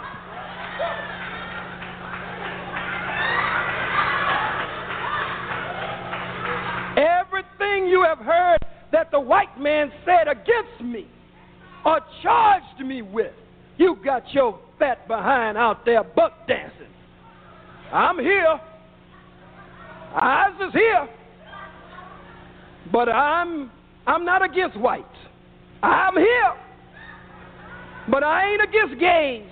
I'm here. But I ain't against Jews. I'm here. I ain't against nobody. That's pitiful in the year 2000. That's right. That's absolutely pitiful. That's right. It's pitiful. What about freedom and independence? Have you considered freedom and independence? Have you considered a nation of your own? You say that's hard. The white man is not going to just give us a nation. He ain't going to give you no justice either. Volpe going to prison is not justice. The devils who killed James Byrd in Jasper, Texas, that's not justice. Justice is an eye for an eye and a tooth for a tooth and a limb for a limb and a life for a life. That's justice. Look at this beast in Las Vegas. Our little baby, 7 years old, little sister Sharice, little baby at the arcade there. She goes in, the beast goes in behind her and molests her and then kills our little 7-year-old baby. It's not justice for him to go to prison. Don't tell me about these devils. What's the woman's name? Leslie Abramson. No good devil. She was his attorney She couldn't get him off completely, but she kept him from giving him the death penalty. I heard her say yesterday that I really like this young man. I really care about him. How could you really like him? I'm talking to you now. How could Leslie Abramson like him after he did what he did to our little 7-year-old baby? And don't tell me nothing about the prosecutor, Eric Warner or whatever his name is, in Albany. Huh? That's right. He's just going through the motion. First, in his opening statement, the cracker says, I don't believe that these 4 black policemen left home with... Huh? I'm sorry. I don't believe we don't have any black ones like that. We need some like that. I don't believe, he said, that these 4 white policemen left home with the intent to kill Mr. Giallo. Only way they didn't leave home with the intent to kill Amadou Giallo is they didn't know him. But any nigga will do.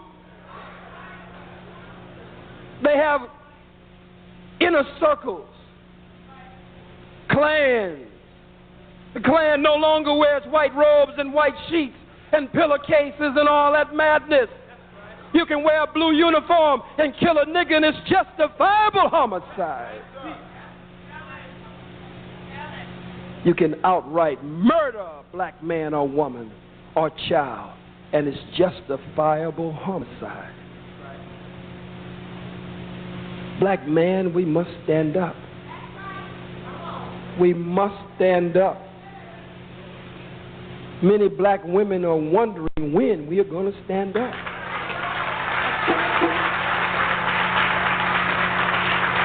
This Barnum and Bailey circus has to end. Where we're playing these games. I'm back to the games. Playing games. To be seen. To be liked. All kind of devils now crawling out of the woodwork, backing you up now. This devil coming, that devil coming. Let me tell you, if you are really for the liberation of your people, devils ain't gonna come out of the woodwork backing you up. I don't give a damn what you say. These cold-blooded beasts are not gonna come out to back you up. In fact, they're not gonna even cover what you do. The only reason the beasts covered a Million Youth March is because it's a strategy to kill the attendants, kill the crowd, vilify the leader of the march, and frighten the hell out of you to keep you from coming. As soon as the march is over, I could stand butt naked on the City Hall steps with a picture of Giuliani in my hand and Safer in the other hand. And you probably wouldn't see no camera coverage or newspaper coverage. The white man chooses who he wants to cover. Some Negroes are more acceptable than other Negroes. You don't help a black revolutionary promote a black power, black revolutionary movement. The white man ain't crazy. You give the people a softer alternative, and you make them think that's what you should be doing. You say, well, we can't just do nothing. I don't say stop doing some of the things that you're doing, but you must be doing something else other than that. Didn't you do it for everybody that I named and some of the others who were murdered that I didn't name? Did you get any better results? Come on, brothers and sisters. The time is now for us to stand up on the legacy of the Honorable Marcus Mosiah Garvey, to stand up on the legacy of the Honorable Elijah Muhammad, to stand up on the legacy of Old Testament Malcolm, not New Testament Malcolm. Old Testament Farrakhan, not New Testament Farrakhan. I'm not afraid to teach it. You've shot me down like a dog before, but I didn't die. I intend to stand for the liberation of my people. If you want to take my life, you got to bring a life this time in order to take a life this time. They got specific instructions everywhere we go. If that breaks out anywhere we go, that you are not to leave the room alive. Whoever it is must die. You must not go to court. You must not go to jail. You must die for trying to silence the voice of black power, black nationalism, and revolutionary Pan-Africanism. We must put that back on the agenda. Right. Integration is taking over.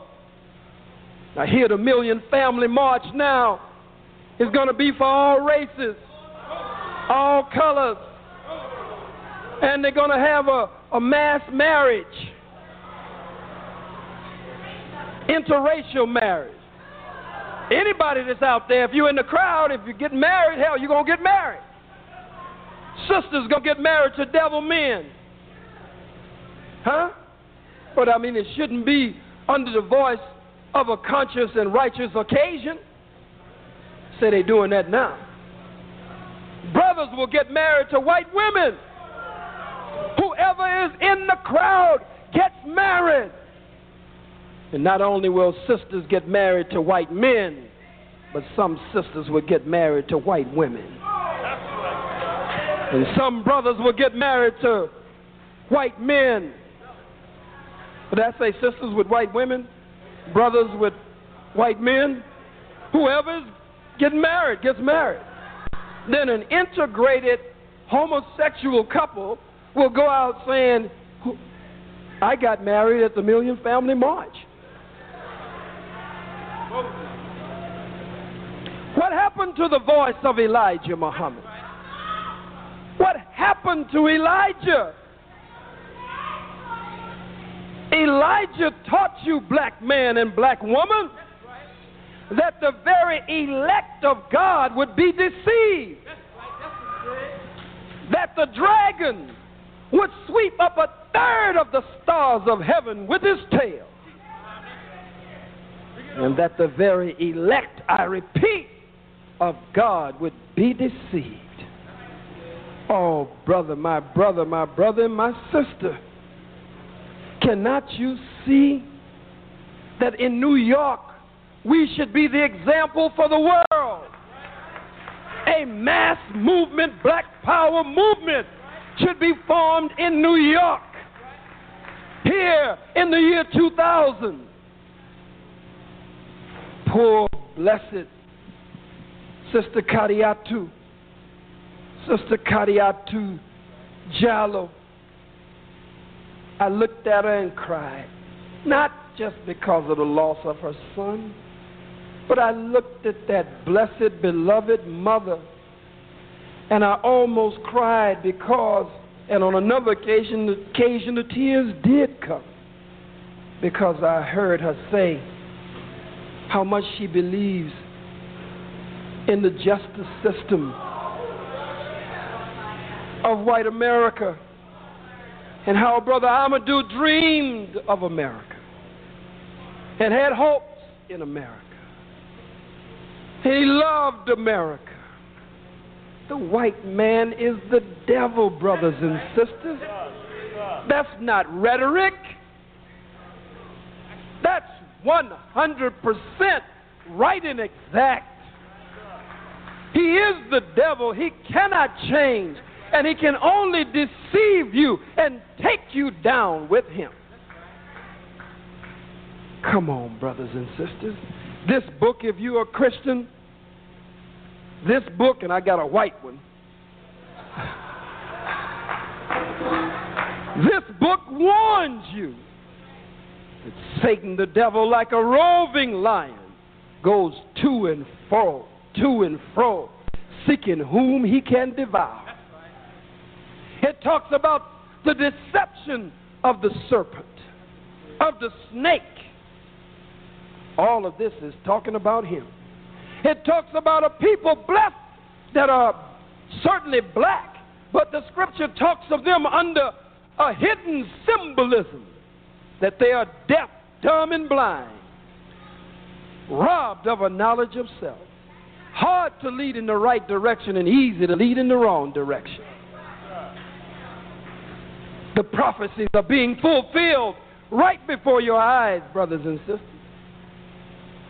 And you won't stand up.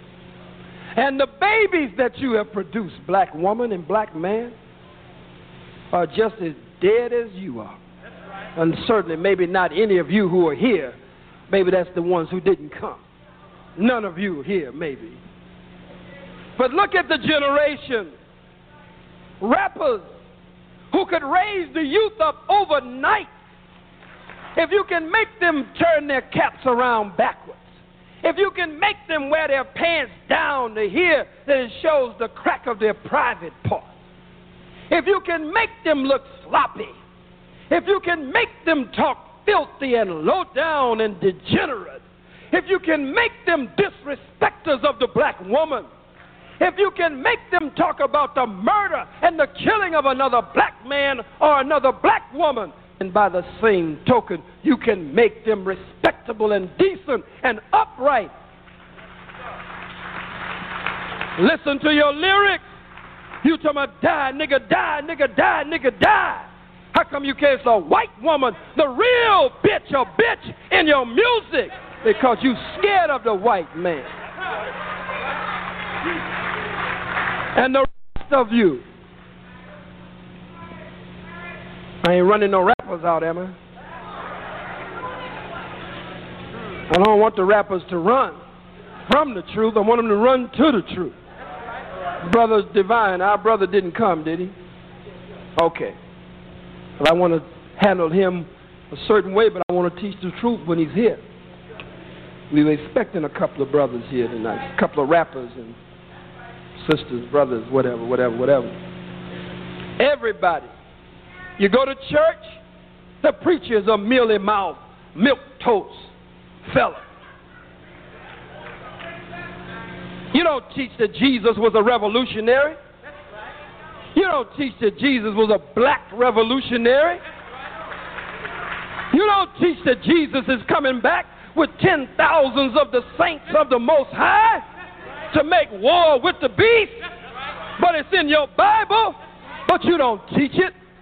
You don't teach that America is the modern Babylon and that Babylon is fallen, She has become the habitation of devils, the hole of every foul spirit, and the cage of every unclean and hateful bird.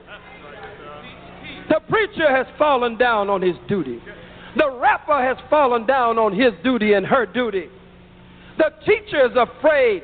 Sister shouldn't have to worry in her classroom that she's bringing someone to the classroom. That's what the classroom is for.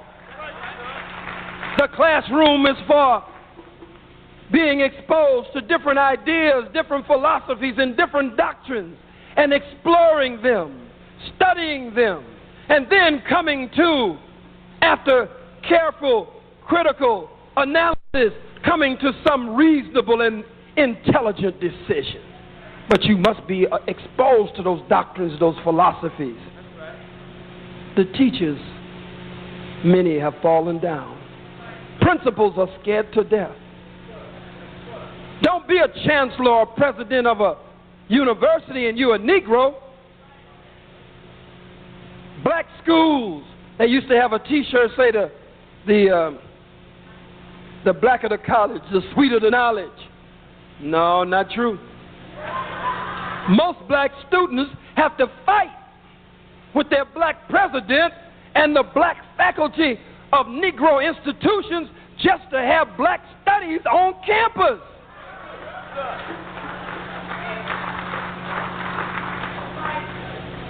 I'm talking about where we are in the year 2000. We got to get away from this. Church full of white Jesus.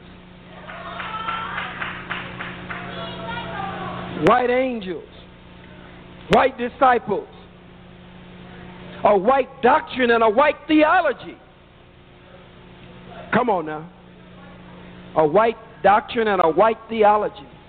You go to the mosque or the masjid, You got a white theology. Huh?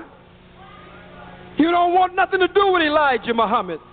Some of you who are Sunni, Elijah Muhammad wasn't no Muslim. Elijah Muhammad taught all that black stuff. Astaghfirullah. I'm with the white prophet Muhammad. He taught universal brotherhood. Well, you can't find it nowhere in the world. Ain't no universal brotherhood. Everybody has their foot on the neck of the black man and the black woman. Everywhere, all over the world. In Muslim country, in Christian country, it makes no difference. Socialist, capitalist, all of them. I try to drive these points into your heart, into your head. And so you put people out there and leave them out there. And you're cheerleaders behind the scenes. I run into so many people on the street. They all want to hug me. They all want to kiss me. And they many of them, not UAM's members, not UAM, but some of the others, they see me and they're running while they speak to me. Brother, good to see you, brother. Good to see you. But you keep up the good work now. You keep up the good work. I say, brother, I need your help. Sister, I need your help. You got me? You got me?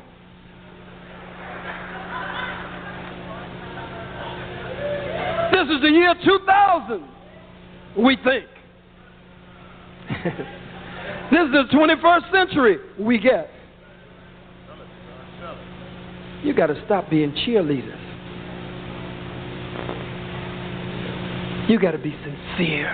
That's right. You're complaining over the crackers taking over Harlem. We could unite and could have kept the cracker out. That's right. That's right. Oh, yes, we could have. You let the vendors be run off of 125th Street. That's right. Now the devil is putting up shopping malls. Navy, Starbucks,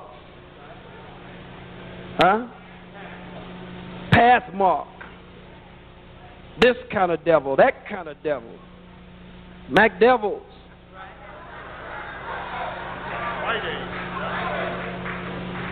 Wrong age. Come on. We've had too many teachers in New York. Uncompromising teachers. Carlos Cook. Buy black.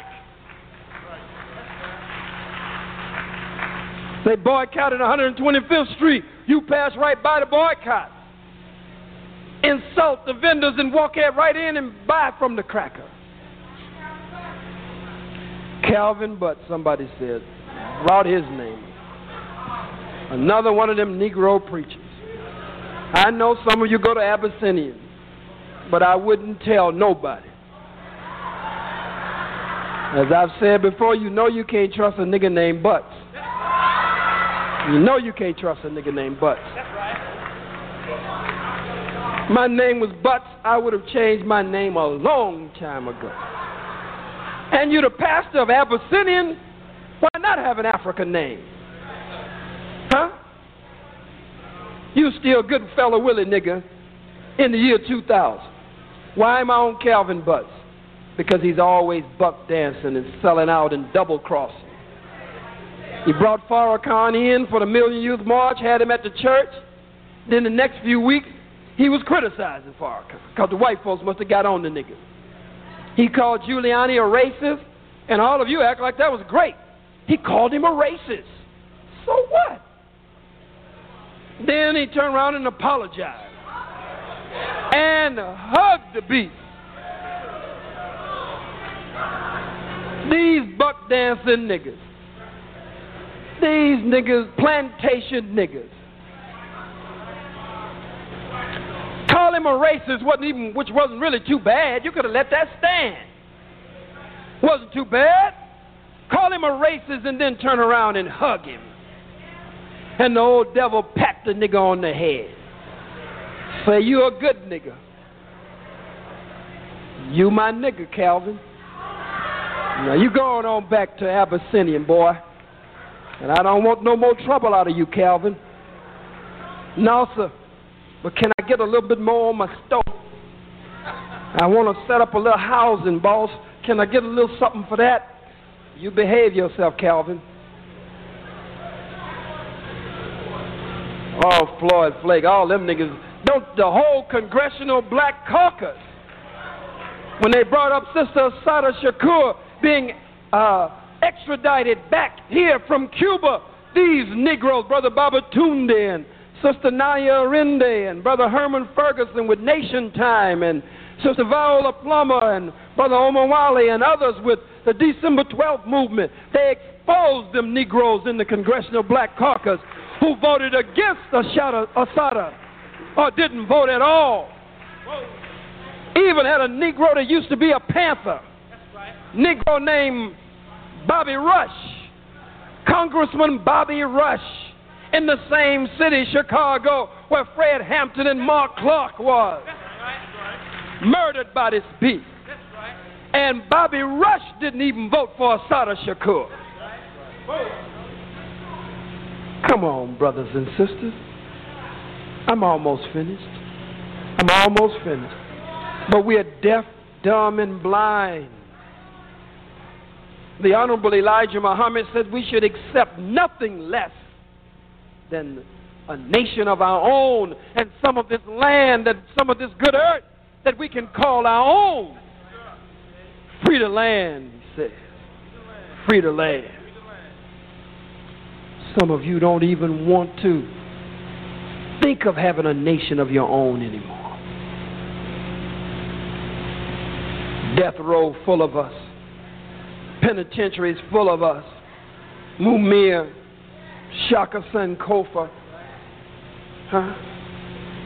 Fred Hampton Jr., not all. There are others spread throughout the jails and prisons. Sundiata, Mutulu, Sekou, Eddie Conway, Ruchell McGee. I'm saving him for last. Ruchell McGee. I'm running all over the country. I'm saving him for last. That's right here, and that's personal. Because I got to answer a few of you silly ones in the audience, so I got to bring up Patrice Peterson. All over the country, our political prisoners are there, locked down, some on death row.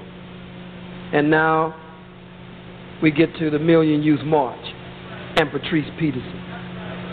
Some of you silly Negroes, some of you who are here, silly Negroes running around, and some of you standing up scared to talk about me openly. Some were bold enough to call my name.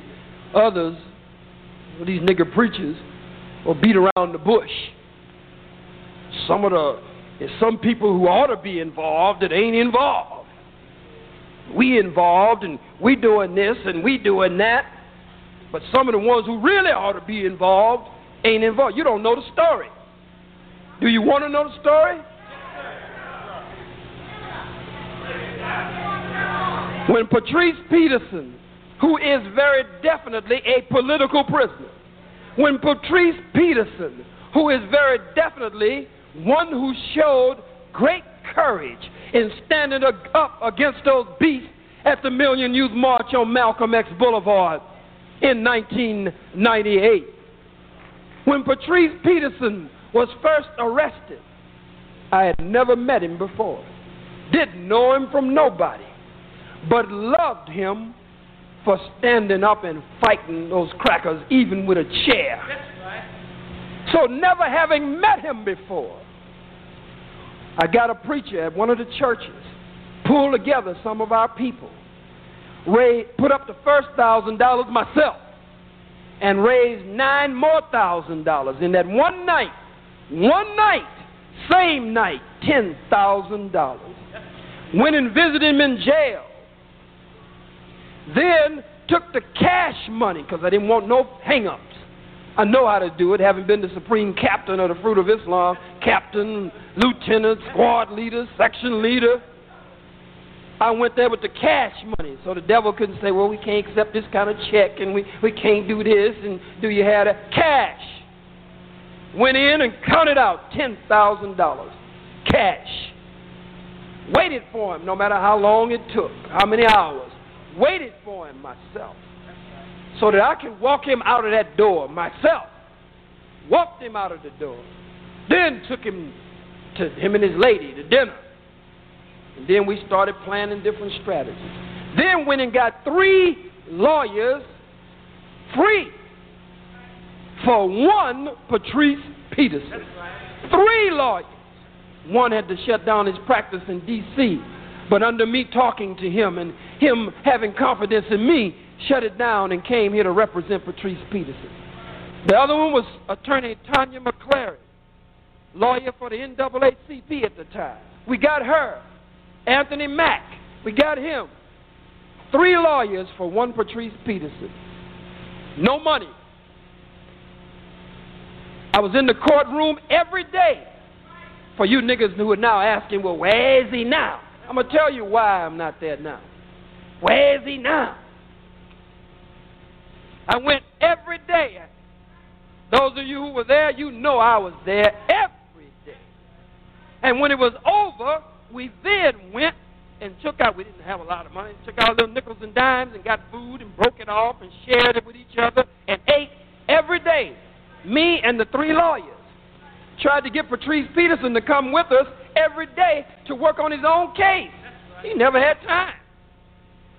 Sometimes we stayed up until 2 and 3 o'clock in the morning working on his case. I don't mean sometime, I mean every day was a late day because we were up working on the case every evening, every night. One of the lawyers lived way in New Jersey. Another one lived, as I said, in D.C. Another one lived somewhere else, holding them together, staying on them, sitting directly in front of the witness. Some people say that every witness that got up there that I would write a little card and tell them what to say. They ask them a question, I'd write no. That's what they say I did. They say I would write yes. What time? So-and-so, they say I would write the time and hold it up. Prosecutor got mad. We had a hung jury. We had a hung jury on that one. When we came out of there, I didn't hear from Patrice Peterson for a year. Never got a phone call. If my relatives would have got me out, I would have called them and said thank you. If one of my friends would have got me out, I would have called them and said thank you. So certainly if somebody who don't even know me raised $10,000 and get me out and visit me in jail and then go to court for me every day, then pull 3 lawyers together, then stay up with them half of the damn night in my behalf and I never have time, I would at least call them one time.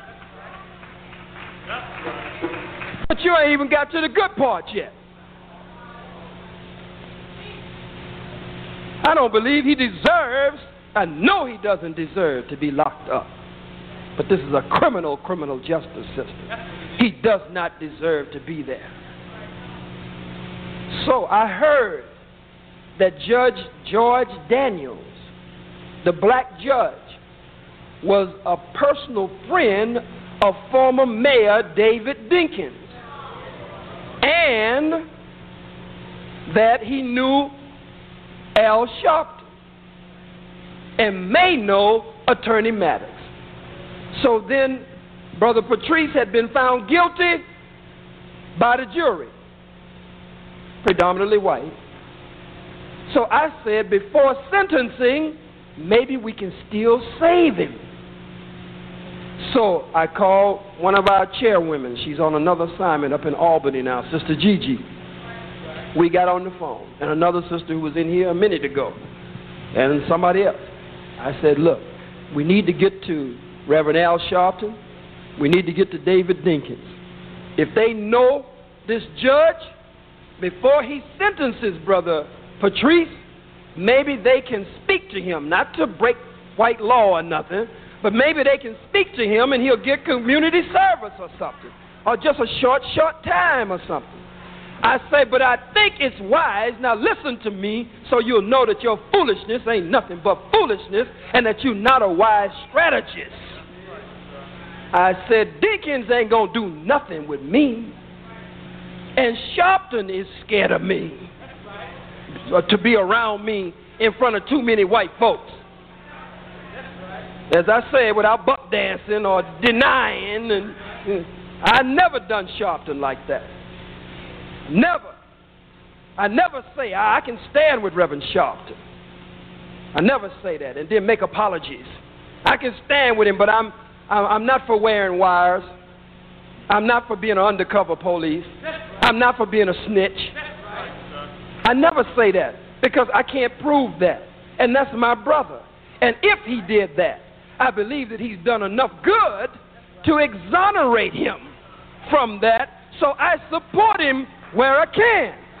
But it would be wrong for me to stand with him every time I'm on a program, and because I know that it is sad that he did all of those things, for me to always say, I'm with Reverend Sharpton, but I don't wear no wire. I'm with Reverend Sharpton, but I ain't never worked with the police. I'm with Reverend Sharpton, but I ain't never been undercover.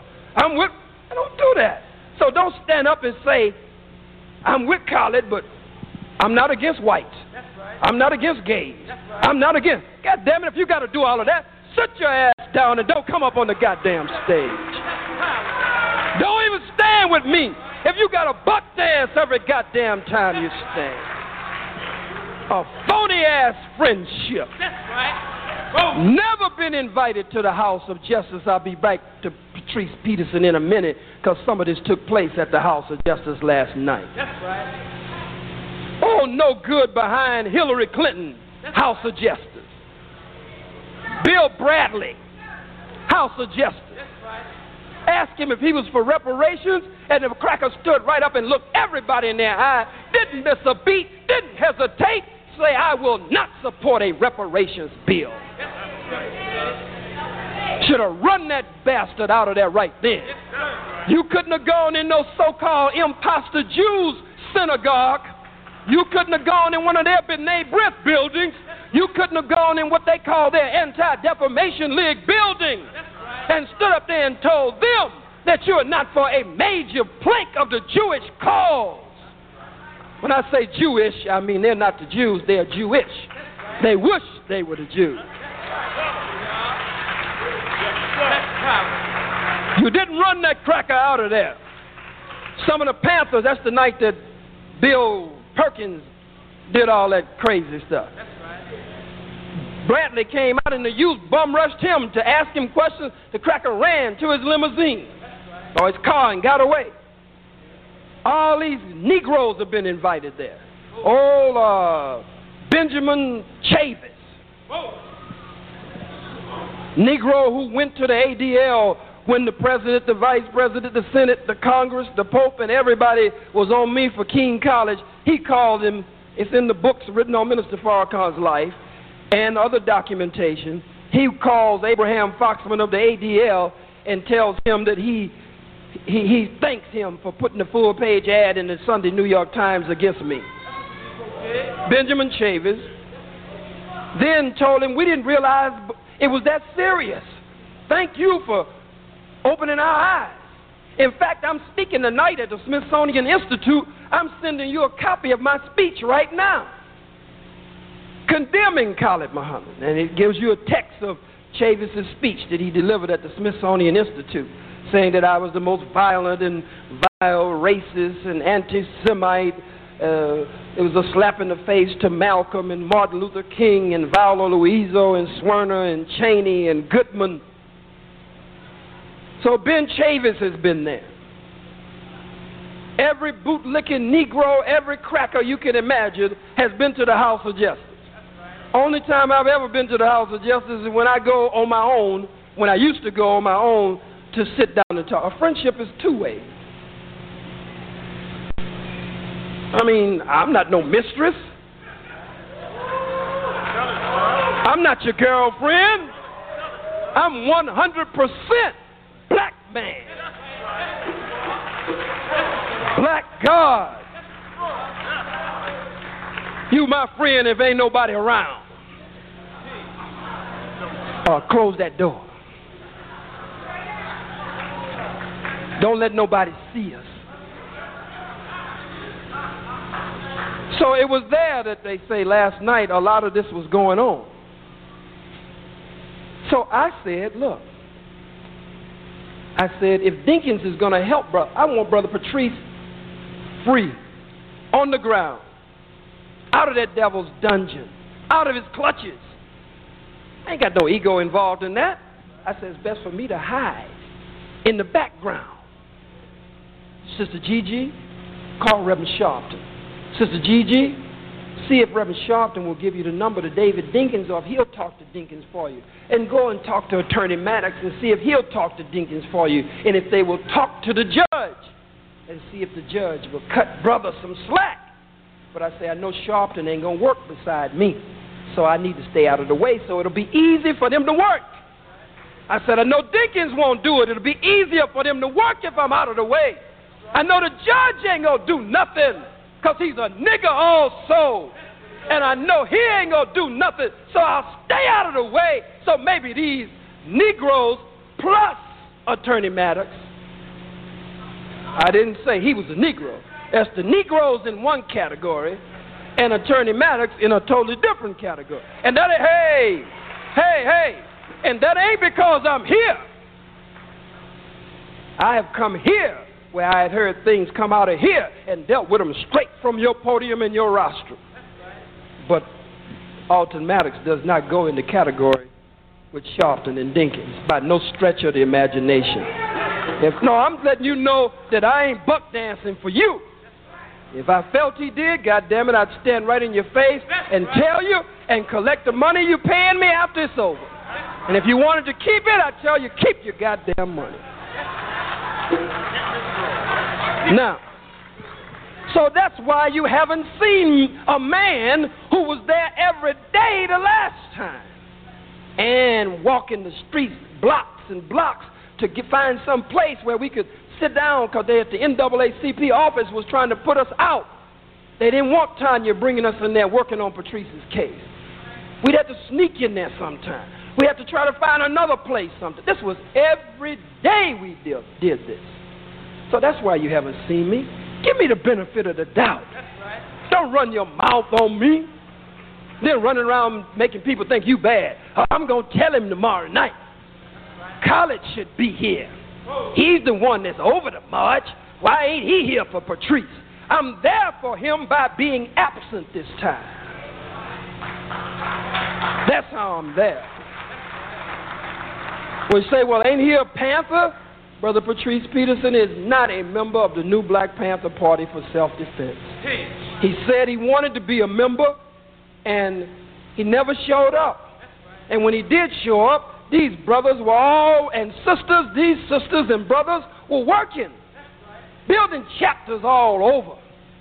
And he got angry and took his patch and ripped it off his uniform. How many in this room know that are Panthers know I'm telling the truth? Put your fist in the air if you know I'm telling the truth. If you're on the stage here. Ripped his patch off of his uniform. Well, we don't care about that. We're trying to get him free. But don't you talk something you don't know. He's welcome to be a Panther. He needs some discipline in his life. And he seems to love me and respect me and look up to me. I'm one of the few people that can halfway kind of reason with him. And I love him. But I ain't for no foolishness. So if you rip your patch off your uniform in front of the members, just rip it from you can't do that in the white man's army. You know you can't do that in the white man's army.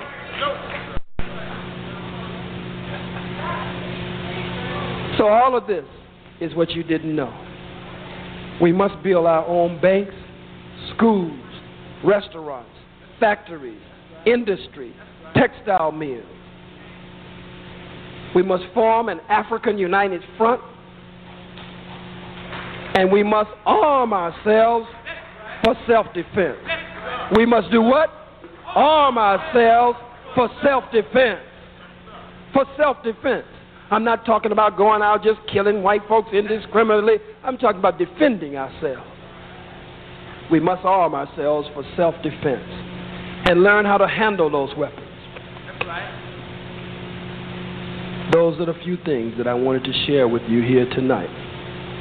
These young brothers and sisters who, some of them who are here with us tonight with the new Black Panther Party for self-defense, let's give them a strong black hand.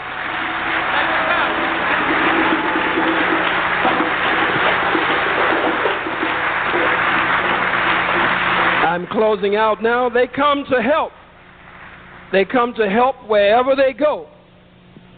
And if you accept them, if they make the decision, the different chairmen and chairwomen of the different chapters, that they are coming to your event, they come simply to help. And if you welcome them and they've made the decision to be there, they will help you. If you don't want them there, just let them know. That's right. And they will leave. That's right. We won't get angry with you or anything. And we have some members that go between the party, Panther Party, and other organizations. We don't stop them from doing that. We let you make up your mind naturally the way you want to. I thank Brother Alton Maddox and my family here at the United African Movement. I guess I've hit on just about everybody that I thought needed to be hit on. Huh? Oh, Jesse Jackson, he's just, Jesse Jackson, ain't nothing to say about Jesse. Nothing to say. Huh? Yeah, they ready for me to go. So, brothers and sisters, I wanted to take at least one or two questions, so I'll stop at this point as I thank you for being as attentive as you have been.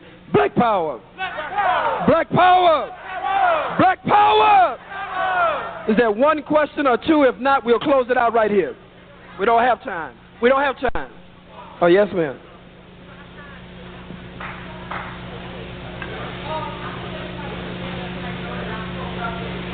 Shh. Who are you?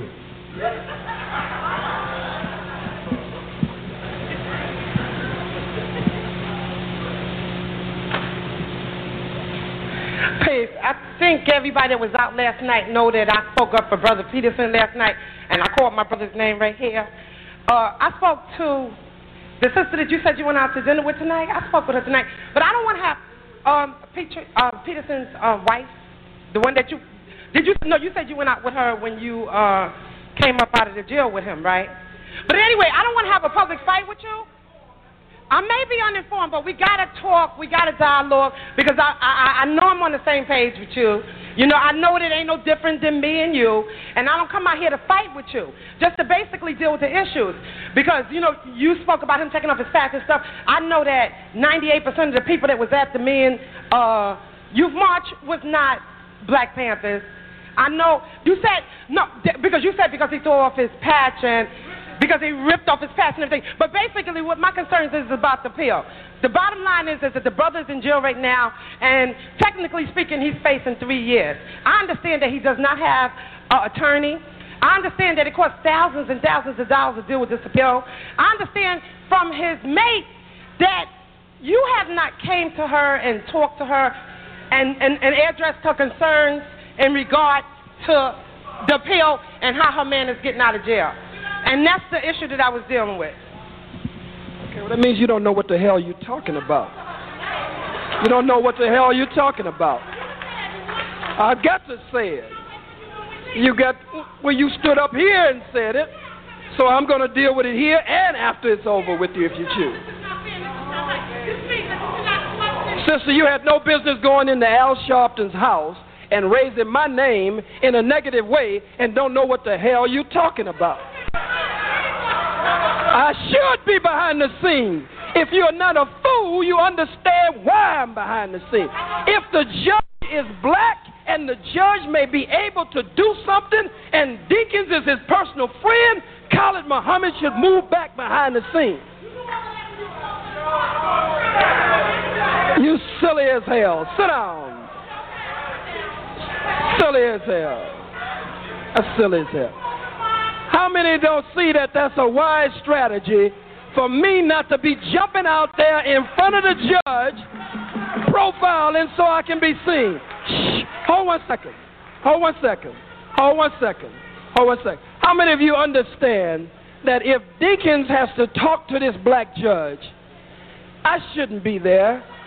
I have never heard Dinkins say one good thing about me. So it's better, sister, the only way to help him is to get to the judge now. He's been convicted. He's been sentenced. Before he was sentenced, we tried to get to the judge.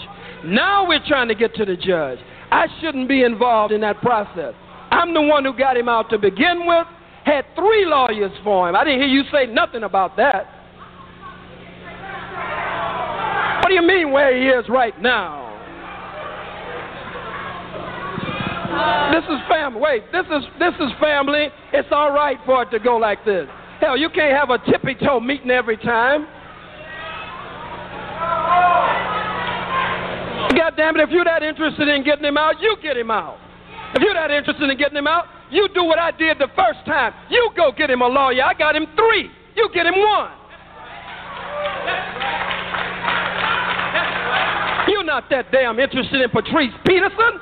Stop lying. I love you, brother, and I want you to close out for me. Likewise, I can't. Sisters and brothers, we had a good time tonight, didn't we? All right? We had a lot of education. We had a lot of... Wait, sisters and brothers. Wait, sisters and brothers. We're going to show our love. We're going to show our love for our guests. Let's have it for Dr. Khalid Abdul Muhammad.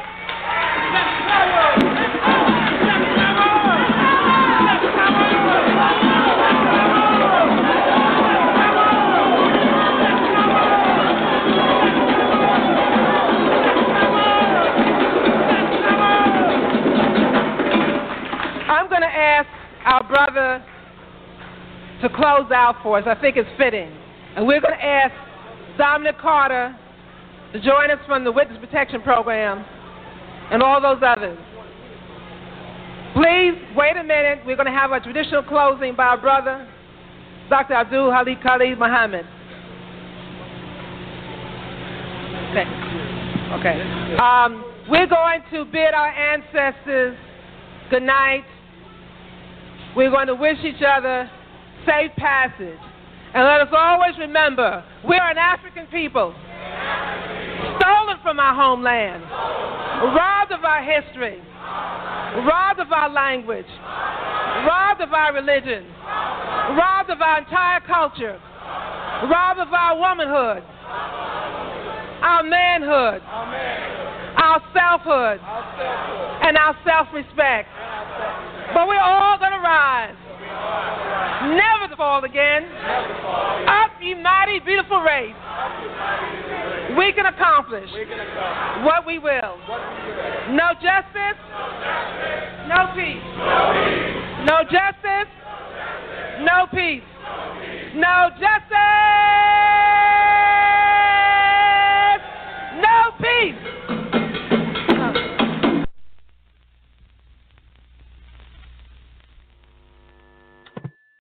Double-digit value.